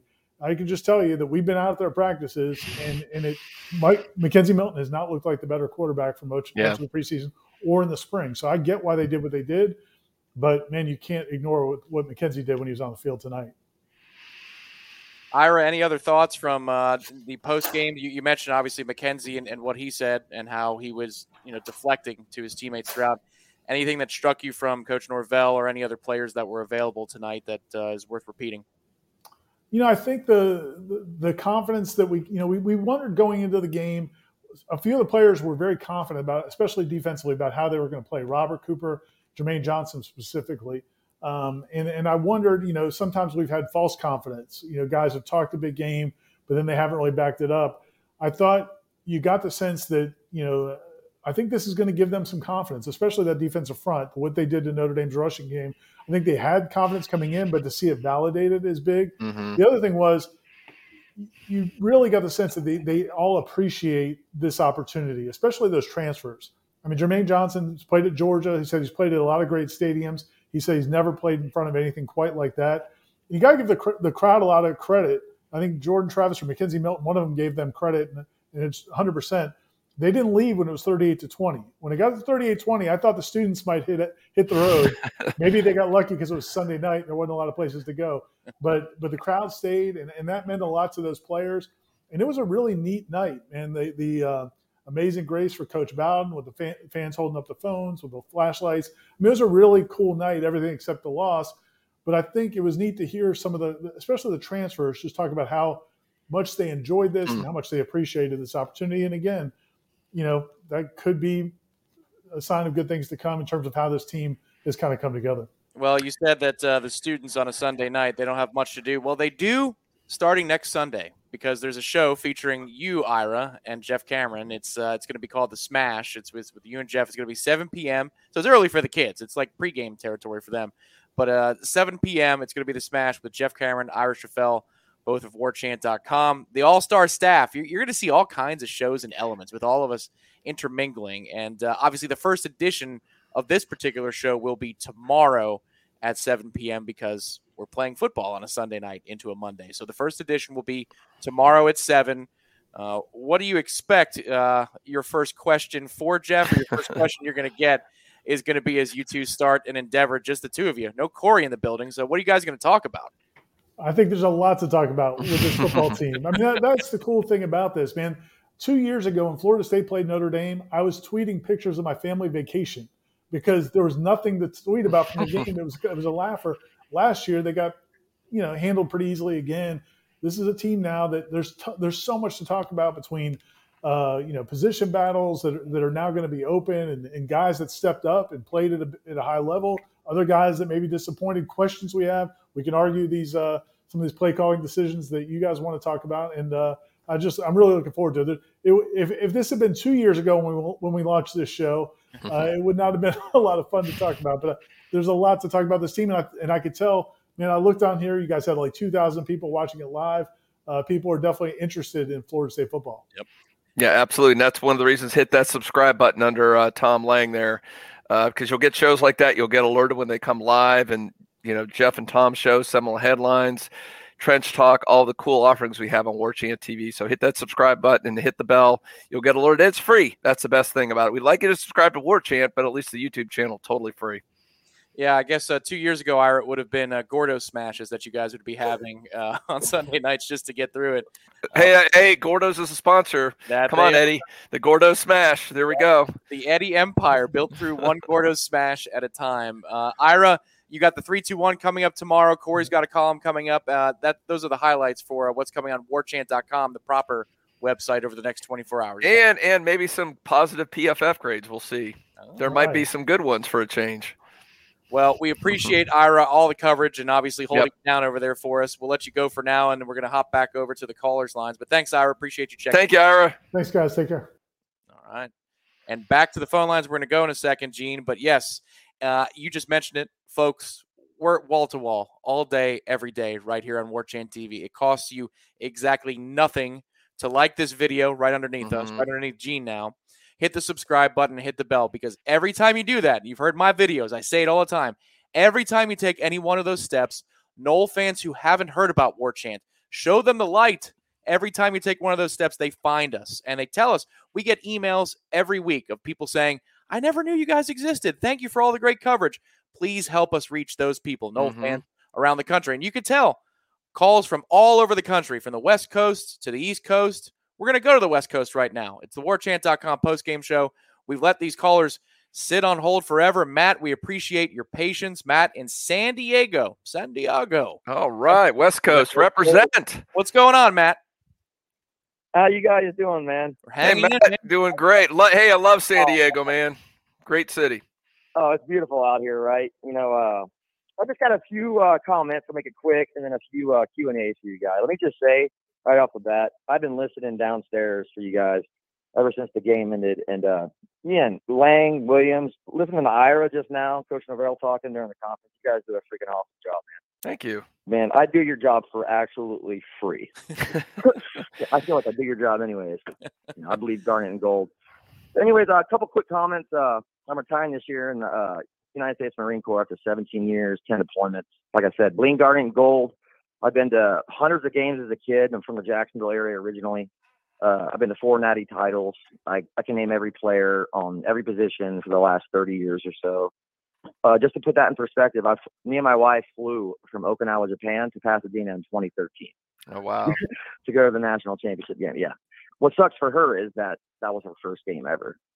Oh, man. Yeah. You're spoiled. Yeah. So, now that I'm retiring, I try to make it to a game stateside every year or when I'm available. And pretty much I consider myself to be the biggest FSU fan in the history of fans. All right. Like I said, the first game I went to was in '94, the Chocodo. That was a good one too. Oh man, I was at that one.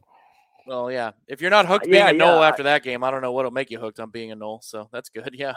For some reason, this game, even though it went the other way, kind of had that little atmosphere as far as the energy of the. Let me just throw off the bat the energy of the crowd the entire freaking night. Mm-hmm. The first time since 2014 we had, like your previous caller stated, or Ira, that the fans were there.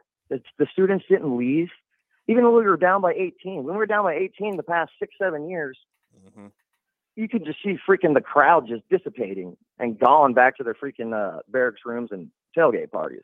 It was just a different kind of feeling, which was awesome right off the bat. And the other thing is I met Bobby Bowden a few times. I went to Florida State on and off from 97 to 2005. My brother got blown up in 2005, and that's when I dropped out and joined the Marine Corps. I used to manage the old BW3. BW3's there on West Tennessee Street. But Bobby would, I don't know. I felt like, I kept on telling my wife, Bobby's looking down. Like, you just felt it. You just felt his presence, man. And like I said, I met him a few times, had a few conversations, and I'll get that out of the way. All right, now the questions real quick. Let me stop running my suck so you guys can go ahead and talk. Wow, man, I've been writing this down. Like got a list. All right, bring the list. All right, come on. All right, I got it. I've never been proud of a loss before. Like I said, I've been to horrible games. I've seen the wide lefts, the right rights. I was at the Oklahoma game in 2001 in Miami, and I literally was like just so pissed off for like 2 months. It took me like the next football season to get over it. But this game, there was no moral victories in a loss. But this game, I think, it just had a different level, a different feel.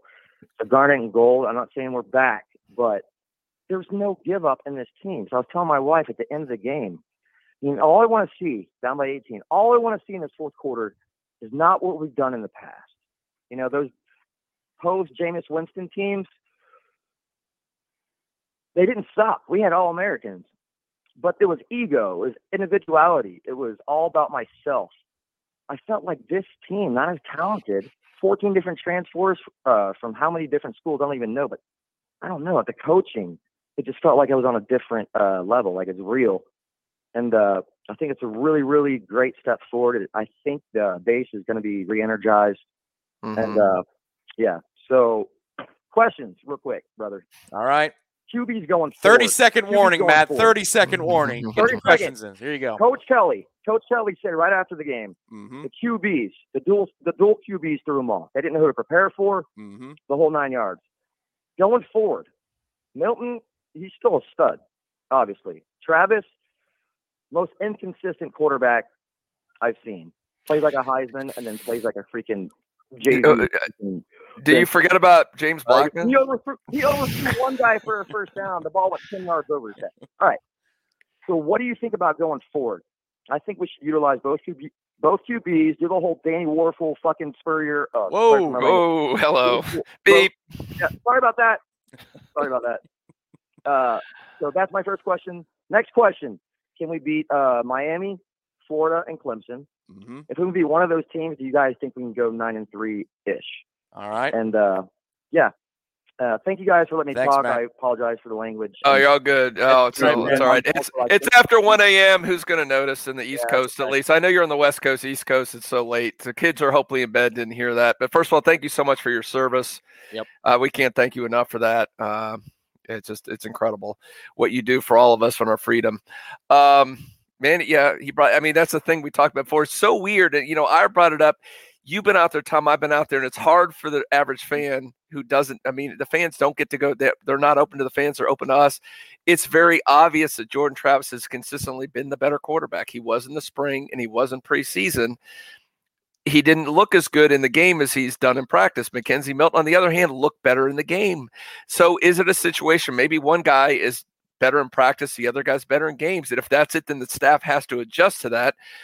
But he also brought up, maybe this is a dual quarterback thing. Can you do that? Well, it depends on the team. Can the two personalities handle it?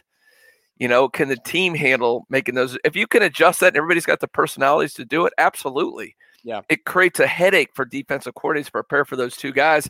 But there's a reason why most schools don't do that. It's a tough dynamic to mix two guys in that have different skill sets and different personalities in there, and it meshes. It may, if you can do it, great, but it may not either. So only the coaching staff's going to know if that works. Yeah, for what I'd say, first of all, is don't sweat it about the language there, man. You should see the text message change that I have during the games. You're all good.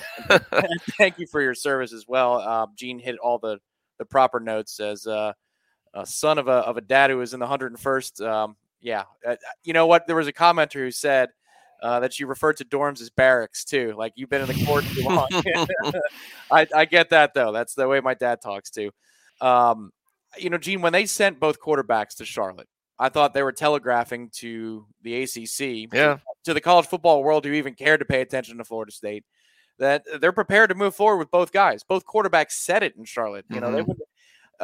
McKenzie said, like the headlines came from the morning when Jordan said he'd love to be on the field at the same time as McKenzie. It'd be kind of a blessing, I think is what he called it. But Milton said later in the day in the breakouts in Charlotte that Jordan is too good not to play. I feel the same about myself. I'm too good not to play, but Jordan is too good not to play. I wonder if that's the base game plan moving forward. Clearly, if the helmet had not come off in the fourth quarter, McKenzie was not coming into the game.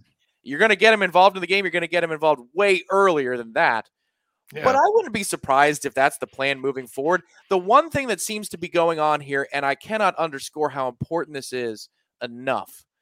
After that drive, McKenzie leads a touchdown drive. It's Ward who goes in for the touchdown. And Trayshawn Ward had a nice night. Oh, that's another guy we got to talk about. Yeah, his name has not come up, but he has been – Ira's talked about him. Jeff and I talked about him in the pregame. He had a nice night, and he's doing more. He's for real. Yes, he is. But Mike pulls both quarterbacks aside. Gene, you saw because you were watching the TV broadcast as well. He goes through a 15 to 30-second message that he's shouting into both their ears at the same time.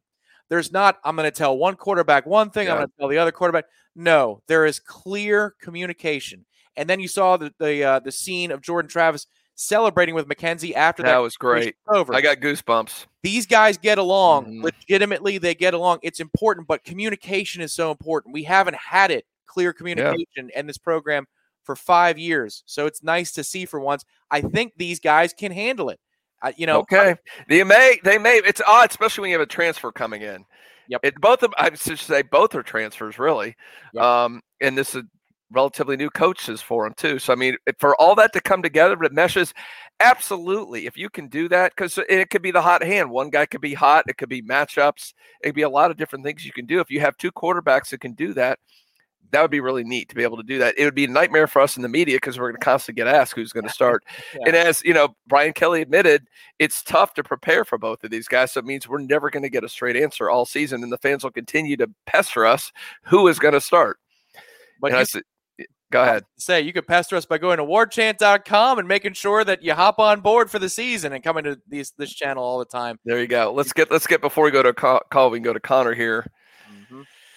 Connor, first of all, thank you for the support. Yeah.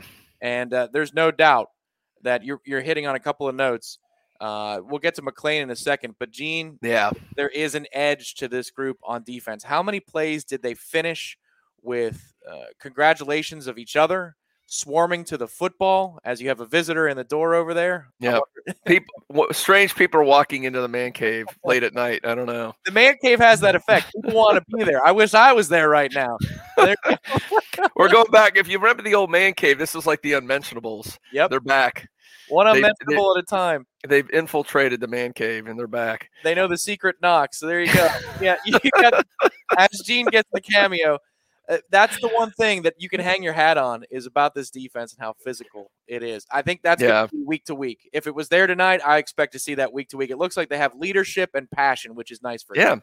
That was so. I mean, it's something we haven't seen for a couple of years. They were in there fighting, and like a running back gets it, always got a little bit of a seam. He's going to run for 20 yards. All of a sudden, it closes, and it's a 2-yard game. Like, whoa! This reminds me of Florida State back 5 years ago. So that was that again, to me, that was the most encouraging aspect by far. We're going to talk about quarterback play, issues on the offensive line, some breakdowns in coverage or guys getting beat and being outfought on some plays in the secondary. But man, you can do a lot of good things. If you have a dominant front seven, you're going to win some games just by that. As long as you don't turn the ball over and do some of the other things for us they did in this game. So very, very encouraging. Good point there, Connor. Thanks for bringing that up. One more thing, Connor, before we go to our next caller is you make a point about McClain as well. And I agree. I think he is going to be a stud because you already see the details, as in downfield blocking, commitment to swarming and making an extra play, looking for somebody to pick up and block. That is not typical of a freshman receiver.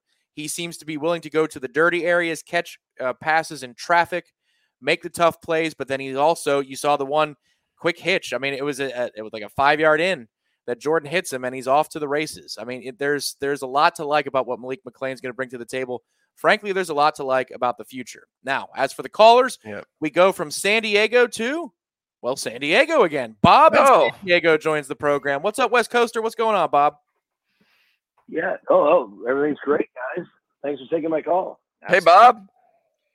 What say you tonight, Bob? Hey, you know what? Well, I'm in San Diego too, and I need to hook up with that guy Matt because we're big Seminole fans, pretty local. So, hey, you know what? I just had a question for you guys and a couple observations. Did you see the interview with the coach after the game, the Notre Dame coach? Yeah, I was. We were prepping for the show, but I had it on, and Kelly was answering it. Actually, we just talked about how the 2-quarterback system was something he remarked on, how it's a nightmare to prepare for. What did you hear? What stuck out to you, Bob? You know what stuck out to me was because what an idiot he was for just not acknowledging what a great game it was and bagging on his players. And he said, we had problems with execution. And then he said this, he said, my players need to be executed, is what he said. Did you hear that? Yes, I did. Wow. That's a play, Bob, real quick. So that's a play on the John McKay Tampa Bay Buccaneersism from the 1970s when somebody asked him, a member of the press said, how do you feel about the execution of your team? And Coach McKay said, I'm for it. And it was considered to be, at the time, one of the most colorful things that coaches said. Unfortunately, Brian Kelly isn't that cool that he can't stick the landing on that particular comment. But I think that's where, there it goes. Yeah. It was embarrassing. I'd be embarrassed even as a Notre Dame fan because he should have been joyful, like, oh my God, I just witnessed a great game, whatever. But it's odd. But the question is, and one more observation is, hey, that one pick that Hamilton got when he was running across the sideline, you know what? Travis kind of underthrew that guy. He did. So he was wide open, and Norvell schemed that perfectly, and it would have been a touchdown. It would have been another touchdown, just like the one before. Because had he just led the guy a little more, that would have been another 70-yard touchdown.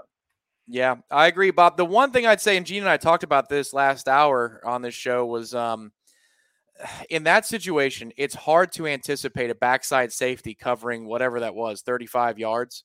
What Jordan did was he manipulated the play to extend time. He saw the safety on his half of the field where he wanted to go with the football, come up towards the line of scrimmage. So he thinks he's free and clear. At that moment, the last thing you want to do, it's like that screen pass in the first 3 and out. You don't want to airmail a guy and not give him a chance to make a play. I'm not saying it wasn't underthrown. I'm not saying that. But what I am saying is you want to make sure that you complete the pass because it is a wide open proposition. And Kyle Hamilton is rightly drawing all kinds of love from not just the broadcast. Greg McElroy was effusive, but all the scouts on Twitter, I saw it. That play was all over Twitter tonight. It went viral. Gene, you saw it. I mean, that kid's a freak. He is the real deal. As I said, sometimes you just have to tip your cap. I know when you follow one team, it's binary. It's only that team, what they do. But sometimes, man, Notre Dame has a great tight end, probably the best in the country. That safety was unbelievable. He's going to be a top NFL draft pick. I mean, they've got some really good players on that team, which is all the more you have to give credit to Florida State for fighting back against this team. They made some big plays. Cohen is better than I thought he was. He threw dimes all over the field, and you still hung on with them and had a chance to win the game. So I think that, again, it goes back to this team. And there's a lot you can clean up. The nice thing is you go in this game, go, boy, get rid of those turnovers, a little bit better play calling on some issues. You guys pointed some stuff out. Man, this could be a pretty good team. Yeah, no, there's no doubt. We'll go back to the East Coast. Andrew in Lakeland, Florida, representing for the East Coasters who are up late with us on the WarChant.com postgame show. Andrew, what's going on, sir? What do you have to say tonight, and what's your question? Hey, guys. Thanks for having me. First-time caller. Just two quick questions. One about Coach Fuller. I mean, obviously the run defense was significantly better in this game than it has been in the past. But the big pass plays, I mean, that's something that we for many years still bug us, and it's still kind of the pace. Do you think that's more Fuller? Do you think that's more the players? Your thoughts there? And then just also, generally speaking, about you guys brought up the lack of depth at wide receiver.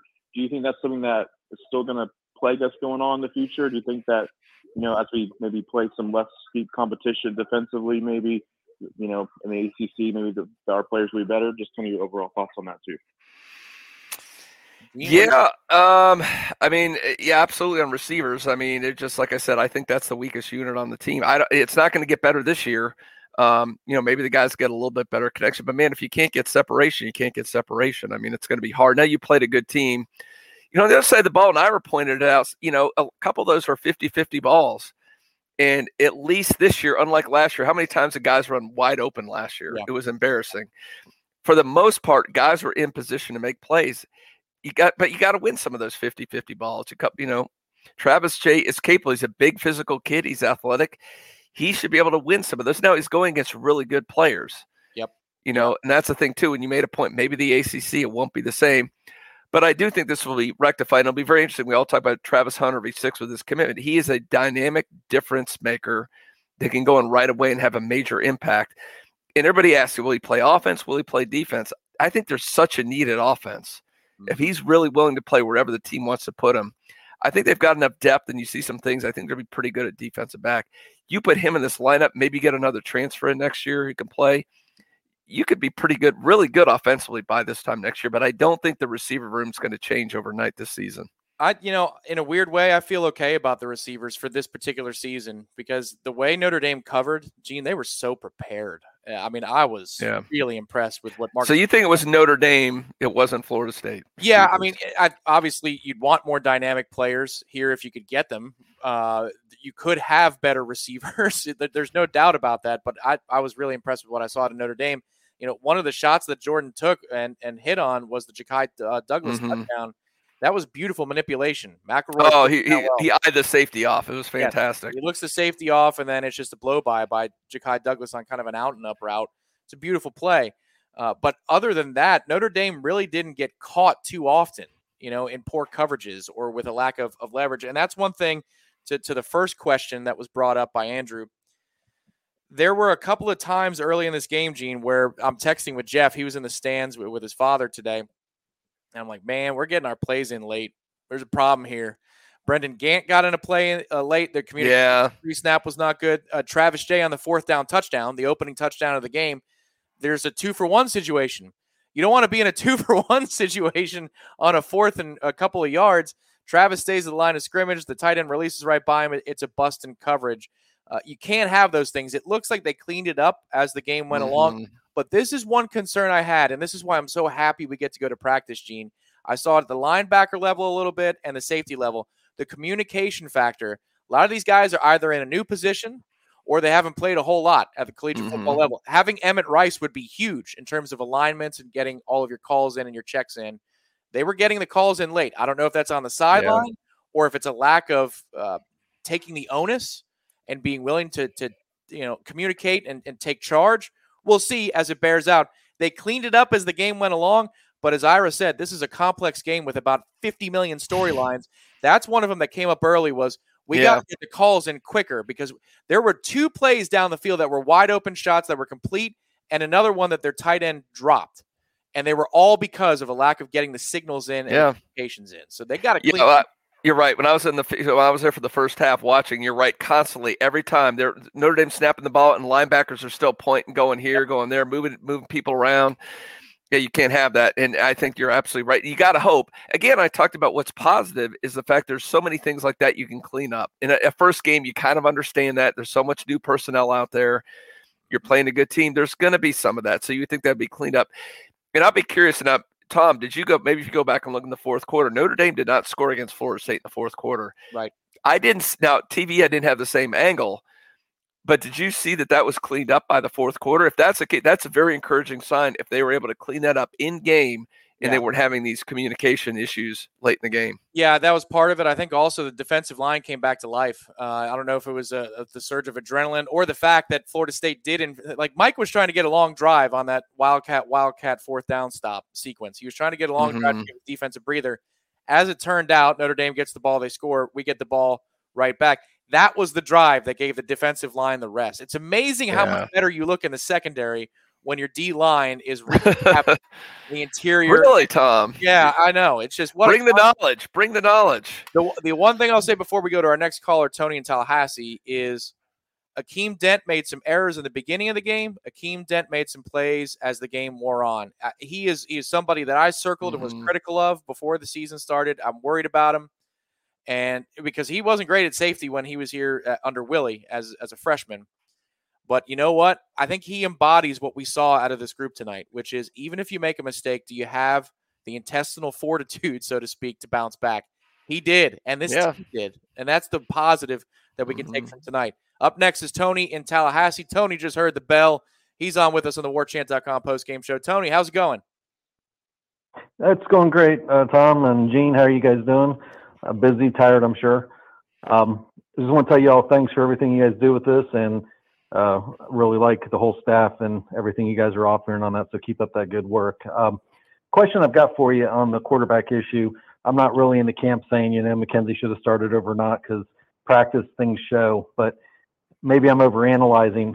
But one thing I noticed with Jordan tonight was he had a lot of happy feet back there. And the one thing I've noticed about McKenzie, just not with us, but at UCF, is he anticipates his throws. He anticipates where his receivers are going to be. And those guys looked open in the fourth quarter on those throws because I believe the anticipation is Jordan going to be able to work that out and understand and trust the fact these guys are going to be there, make that throw, or is he too nervous in the pocket, or am I just kind of off base with that observation? No, Tony, I think you hit the mark. I think you're right on. You're absolutely right. That was fourth quarter. It did look like McKenzie was anticipating his throws better than Jordan did. And I wonder how much of that with Jordan in the beginning of the game. I mean, they were just being dominated up front. And I wonder if he just at that point, like you mentioned earlier, Tom, was he seeing ghosts? Because it looked like it at times, especially when there's a little bit of pressure. He seemed to have some issues with that. So again, we don't know if McKenzie is just a gamer, but you're right, absolutely right. He has proved to be a better passer in those situations. I don't know what your take is on that, Tom, but again, we see it in practice, but you're right. He definitely was not on at all in this game. I think a couple things are going on. I'm not trying to take anything away from McKenzie, but Gene, you pointed it out earlier in the show tonight, which is the Notre Dame defense is worn down by the time McKenzie comes into the game. That was the one thing that changed. So we were on the ropes. Mike was trying to steal some extra, down and distance, some extra time of possession in order to give his defense a rest because we were tired, standing 8 count. We end up going on a long drive to make it 38-28, get the 2-point conversion, right? About 10 minutes later in the football game, Notre Dame's running out of gas on defense. Yeah. They're the ones, and that's when McKenzie comes in the game. Now, there is no doubt whatsoever that McKenzie has a better internal clock than Jordan does, period. Yeah. He has a better internal – that timing, the feeling of the pressure, being able to feel the pressure, even if it's right in your eye line, to be able to absorb it, wait, make the throw when the throw is going to be open. McKenzie's got that in spades over Jordan Travis. That is indisputable. But the one thing I'd say, Tony, is that Jordan Travis has already come leaps and bounds from where he was this time last year to where he is now. Does it mean that he'll be refined in the areas that you're talking about this season? I don't know. That's probably a little bit too much to ask or to expect. But if he was able to come as far as he has from last fall to this fall camp, I wouldn't count him out. He's already a much, much better player than he was. Yeah. Last few callers here on the WarChant.com post-game show. We're going to go to Winter Haven and welcome Jordan to the program. Jordan just heard the bell. He's been waiting for well over a half an hour. Jordan, thank you for your patience. Jordan. What's going on, man? Thank you guys so much. Oh man, it's going great. You know what? I'm happy to be in Knoll. I'm so proud of the team that we have. After the past few years, it has just been such a nice evening. I mean, I know not coming out with the W is kind of a disappointment, but I'm just glad to see that we're making progress. There is a couple things I just wanted to say, and then I wanted to ask you guys a question, but I was disappointed with the clock management. You know, here we are, we're getting ready to go into the second half, and Mike Norvell and we have all three of our timeouts. I didn't see a real rush to get, the plays going. I'd like to see a little bit faster offense. And as far as that, I mean, I just thought that the clock management could have been a little bit better. Like you guys said, they were trying to settle things down, and it just took a little bit of time to get that together. And then the question I have is, after watching Clemson and Miami, I really feel like Clemson is just lost. And I feel like we might actually have an advantage because we have two quarterbacks that actually are, kind of veterans. Whereas, both at Miami and at Clemson, you have kind of some newer guys, in the quarterback position. Do you guys think that we have a shot after seeing the performance tonight? Do you guys think that we actually have a shot at walking away with a win on those two big ACC games? Well, thank you, Jordan. I don't think Florida State's quite. I assume Clemson. Georgia's really freaking good. That might be the best defense in the country. That's a whole different level. I do think Clemson has taken a little bit of a step back. And look, they fell into two generational quarterbacks effectively back to back. That just doesn't happen. So I think I think their quarterback now is good, but he's not Deshaun Watson. He's not Trevor Lawrence. They lost Travis Etienne. They lost a lot of talent. So relatively speaking, they're unreal, but I still think they have so much more talent in the trenches in Florida State. It's going to be hard to compete. Now, Miami's a different matter to me. I'm feeling better and better about that game. I think Florida State, it can be very competitive in that game. Obviously, they're pretty much D'Eriq King or bust. I don't think there's much more talent around him than that. So I think Florida State, that's to me at this point, again, so much can happen between now and then. It's a coin flip at this point to me. Clemson still, that's a big ask. I think Clemson is still better than Notre Dame at this point, and you have to go up there to play that game. So I'm not quite there yet, but I'm very encouraged by what I've seen and I'm encouraged by what I saw at Miami. I know they played Alabama, but I don't think they're that great. I think they're just an okay team. So on the first point, Jordan, what I'll say for clock management, it's amazing how many coaches get stuff wrong with clock management. I really believe that there should be a union for clock management specialists in which they could be paid $80,000 to $200,000 a year just to worry about the final 2 minutes of a half. I'm a sucker for this. I've never met somebody that's on the level who's interested in this like I am until I met Corey Clark, and we talked about it over one game. He loves going over situations, timeouts, when to clock the ball, when to use your timeouts. In that situation at the end of the first half, I won't get too far into the weeds. Notre Dame's out of timeouts. You're at 44 seconds, I think it was. So in that moment, you can run whatever the hell you want to run on first and second down. Because on third down, if none of it worked, you kneel and you go to the locker room. Notre Dame can't do anything about it. So you get the first down in the first play. It was like 2nd and 1 / first down. I heard the PA announcer, Woody, say it was a first down. You're right. We wasted about 10 seconds there. There was about 10 seconds. And the next play gets completely blown up. Use your timeout. I totally agree with you.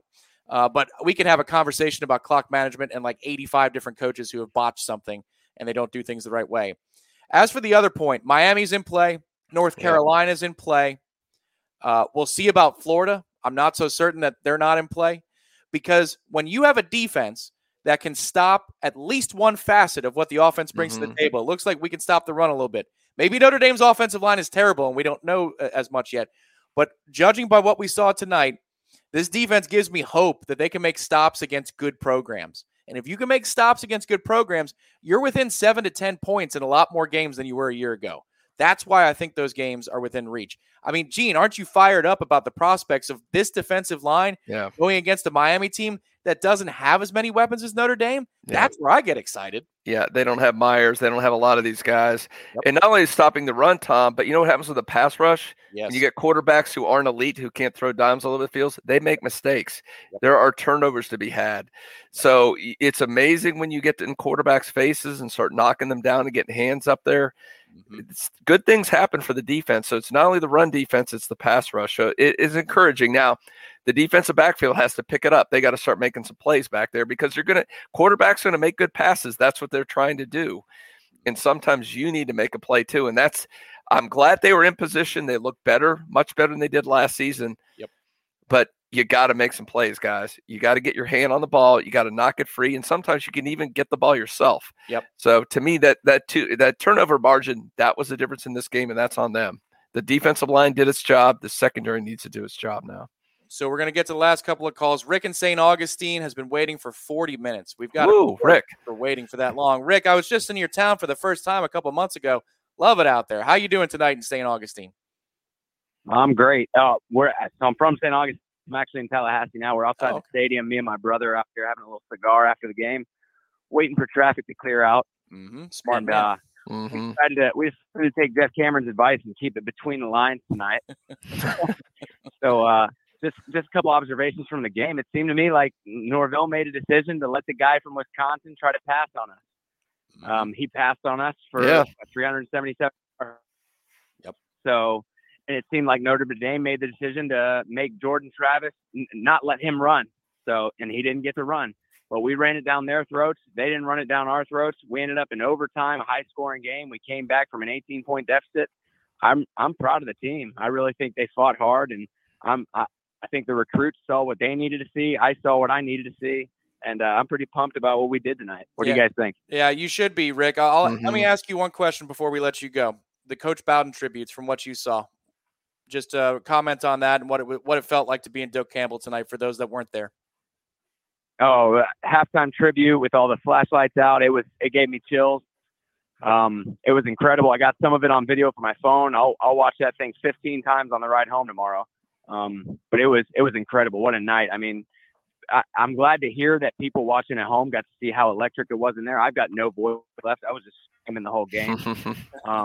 But it's the best game we've ever been to. And I looked at my brother. We were 38 there at the end of the fourth quarter. And I said, well, we were down 38-35. And I said, whether he makes this kick or not, this is the best game we've ever been to. And I think everybody saw what they needed to see. And all the Miami fans, the Gator fans, if we missed this kick, we ended up missing one in overtime. Gator fans, Clemson fans, they're all going to laugh and say, oh, we missed another one. But I think deep down they know Florida State's coming back. And I'm very excited about it. That's a great call, Rick. Yeah, thank you, Rick. I think he embodies how a lot of Nole fans feel tonight, Gene. And they should. And I see some of the people making comments are critical. Man, you could have got the win. It just would have been so great to be the top 10 team with that environment and Doak Campbell on national TV. It would have just been remarkable. But, man, at the end of the day, you accomplished what you needed to. I mean, nobody thought this team was going to make a run at the playoffs. I get it. We can all dream and fantasize that the team was going to go 11-1 and make the playoffs, but it wasn't going to happen. But it's such progress for this program, for Mike Norvell, what he's trying to accomplish. Now, not only the recruits, we all talk about the recruits, and that's great. I think they saw what they needed to see to buy in, but the players too. So them being able to come back against 18 down late in a game against a top 10 team like that. So there's going to be every single game, there's going to be things that go wrong. They now know, hey, we're together. We can come back in this thing. We've proved it. We can do this. So I think it's going to go a long way this season and beyond. It should. And we're going to take our final call right now. For those of you that have been holding, I know Terry, our screener, said you might not necessarily get on. To BJ and Denver and Pete in California, I'm sorry, we're not going to get to you tonight. But perhaps next week this post-game show happens after all Seminole games.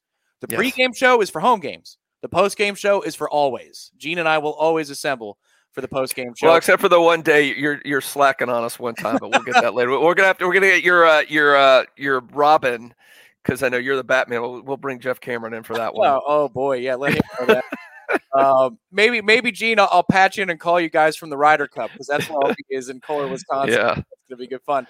But we stay in Tallahassee. We're not going to Wisconsin just yet. We're gonna stay in Tallahassee. Dave, you are the final caller of tonight's WarChant.com post-game show. Welcome to the program.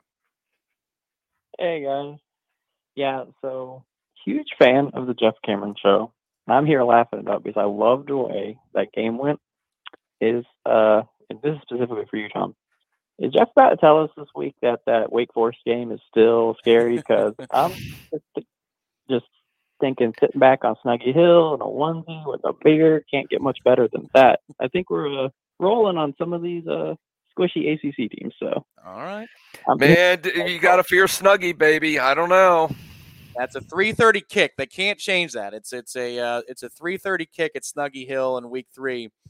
I don't disagree, Dave. I feel better about that game now, but it's still a monumental one. That is going to help determine the way this season goes, because if you stumble or look poor in that one and lose a close game, something along those lines, all the feel-good emotions from tonight against Notre Dame, they get mitigated. They get watered down a little bit. You have to take this momentum and move forward with it. But listen, I got to be honest. I kind of want to get on a road trip and go up there to that game. I mean, that's going to be a big one, because if they perform like they did tonight, Gene, they've got a really good chance of winning that football game. Wouldn't you agree? Oh, absolutely. Yeah, I picked them to win that game beforehand. Now I feel really good about it because, again, we talked about it before. The fundamental thing you want to have is you're dominating up front on defense. Mm-hmm. Wake's going to have a real hard time scoring points because Florida State, it looks to me they're going to be physically superior to them up front. That puts you in a really good position to win that game. Now it's like, don't turn the ball over. Just execute when you need to do the right things. Don't commit a million penalties, and you should be in good shape for that game because at the end of the day, look, you played great, but it is an L. At the end of the day, you've got that L on the column. You need to build up some wins at the end of the season. Those games look better. Syracuse looks better. Wake Forest looks better, but you got to go out and accumulate. So you want to get 7, 8, whatever the number is going to be at the end of the day. You want to do that. You want to get to a bowl. You want to show on paper this program has made substantial progress. We saw it on the field, even though they didn't get the win, but let's see it in the win column now. Yeah, no doubt. I will say too, Gene, I feel better. I decided to, on Friday night, after going to the Horizons gathering up in Bannerman, that I'm going on the over 5.5. Vegas numbers still for Florida State for the season was 5.5. I trust my eyes. What my eyes saw was what we saw tonight from the defense. It was even better than I thought it was going to be. Good for you. The compete level. I feel a hell of a lot better about that over 5.5 now than before a kickoff of this game. Even after a loss, this is a team that if it stays healthy in the right places, we should be in pretty good shape. Gene, I'm about to hang up on this guy for the first time. We had, looks like scores of callers, dozens of callers tonight. We appreciate that. But the angry man who says goodbye, let's see if he jumps on. Nope. He just went away tonight. What is change? He usually says goodbye. He probably got so many complaints because he was so angry and people didn't like that. He's even happy tonight after seeing that game, Tom. Well, we kept him up late. You know, his wife's going on. That's probably what's going on. He just needed to jet. Before we go, housekeeping, all good things. Tomorrow, it's Labor Day. Hope you enjoy it. Stay up late tonight. Like our pal from St. Augustine having a cigar in the parking lot. Have a great time. But we will be on the air tomorrow, 1 p.m. live right here on War Chant TV with the Jeff Cameron Show. We will continue our tradition of a Labor Day Monday after the first weekend of college football. Tomorrow night, I know it's tentative at the moment based upon DLT's schedule, but we're looking at a Trench Talk tomorrow night at 6 o'clock. We just have to get confirmation from Florida State that DLT has the availability to come on. Yeah, it's a compressed week, folks, so, things get put off. So our goal is to have him on tomorrow. If we don't, we'll try to get him later in the week. If we have to skip a week, we skip a week. Devontae Love-Taylor will be back. Trench Talk is still around. Trench Talk is still around. It's an excellent show. It's a half an hour, so get your questions in early. When it signs on, get your questions in, or else they might not be answered. And, of course, tomorrow night at 7 o'clock, it's the debut, the smash. We won't call it the Sunday smash just yet because it's on a Monday, but it's Jeff Cameron and Ira Schoffel. They go live at 7 p.m. And, of course, warchant.com is going to keep you updated. Everything, all the coverage coming out of this game. Corey's column, if it's not up already, it's going to be up soon. The 3-2-1 from Ira. And, of course, the latest practice and press conference updates from Mike Norvell and the staff. It's not just about tonight. We got to hear how everybody's doing. Are people on the mend? Are people banged up? We're going to find out ahead of next week's game. I believe it's an 8 p.m. kick, Gene, against Jacksonville State. So 8 p.m. and it's on everybody's favorite, the ACC network. I thought it was on Comcast for like 20 minutes, and then it was gone. So sad. But we will be gathering here for the next warchant.com post-game show. That means I don't know, around the crack of midnight next. Another late night. Maybe. Hopefully, this will not be in overtime. It better not be. Yeah, it better not be. Oh God, the calls won't be nearly as positive if that's the case. Gene, any final thoughts before we say goodnight for the evening? No, it's been a great weekend, man. A fun Labor Day weekend. College football's back, packed capacity to see that. I mean, I was just getting chills just to see all the fans packed in there, students standing up.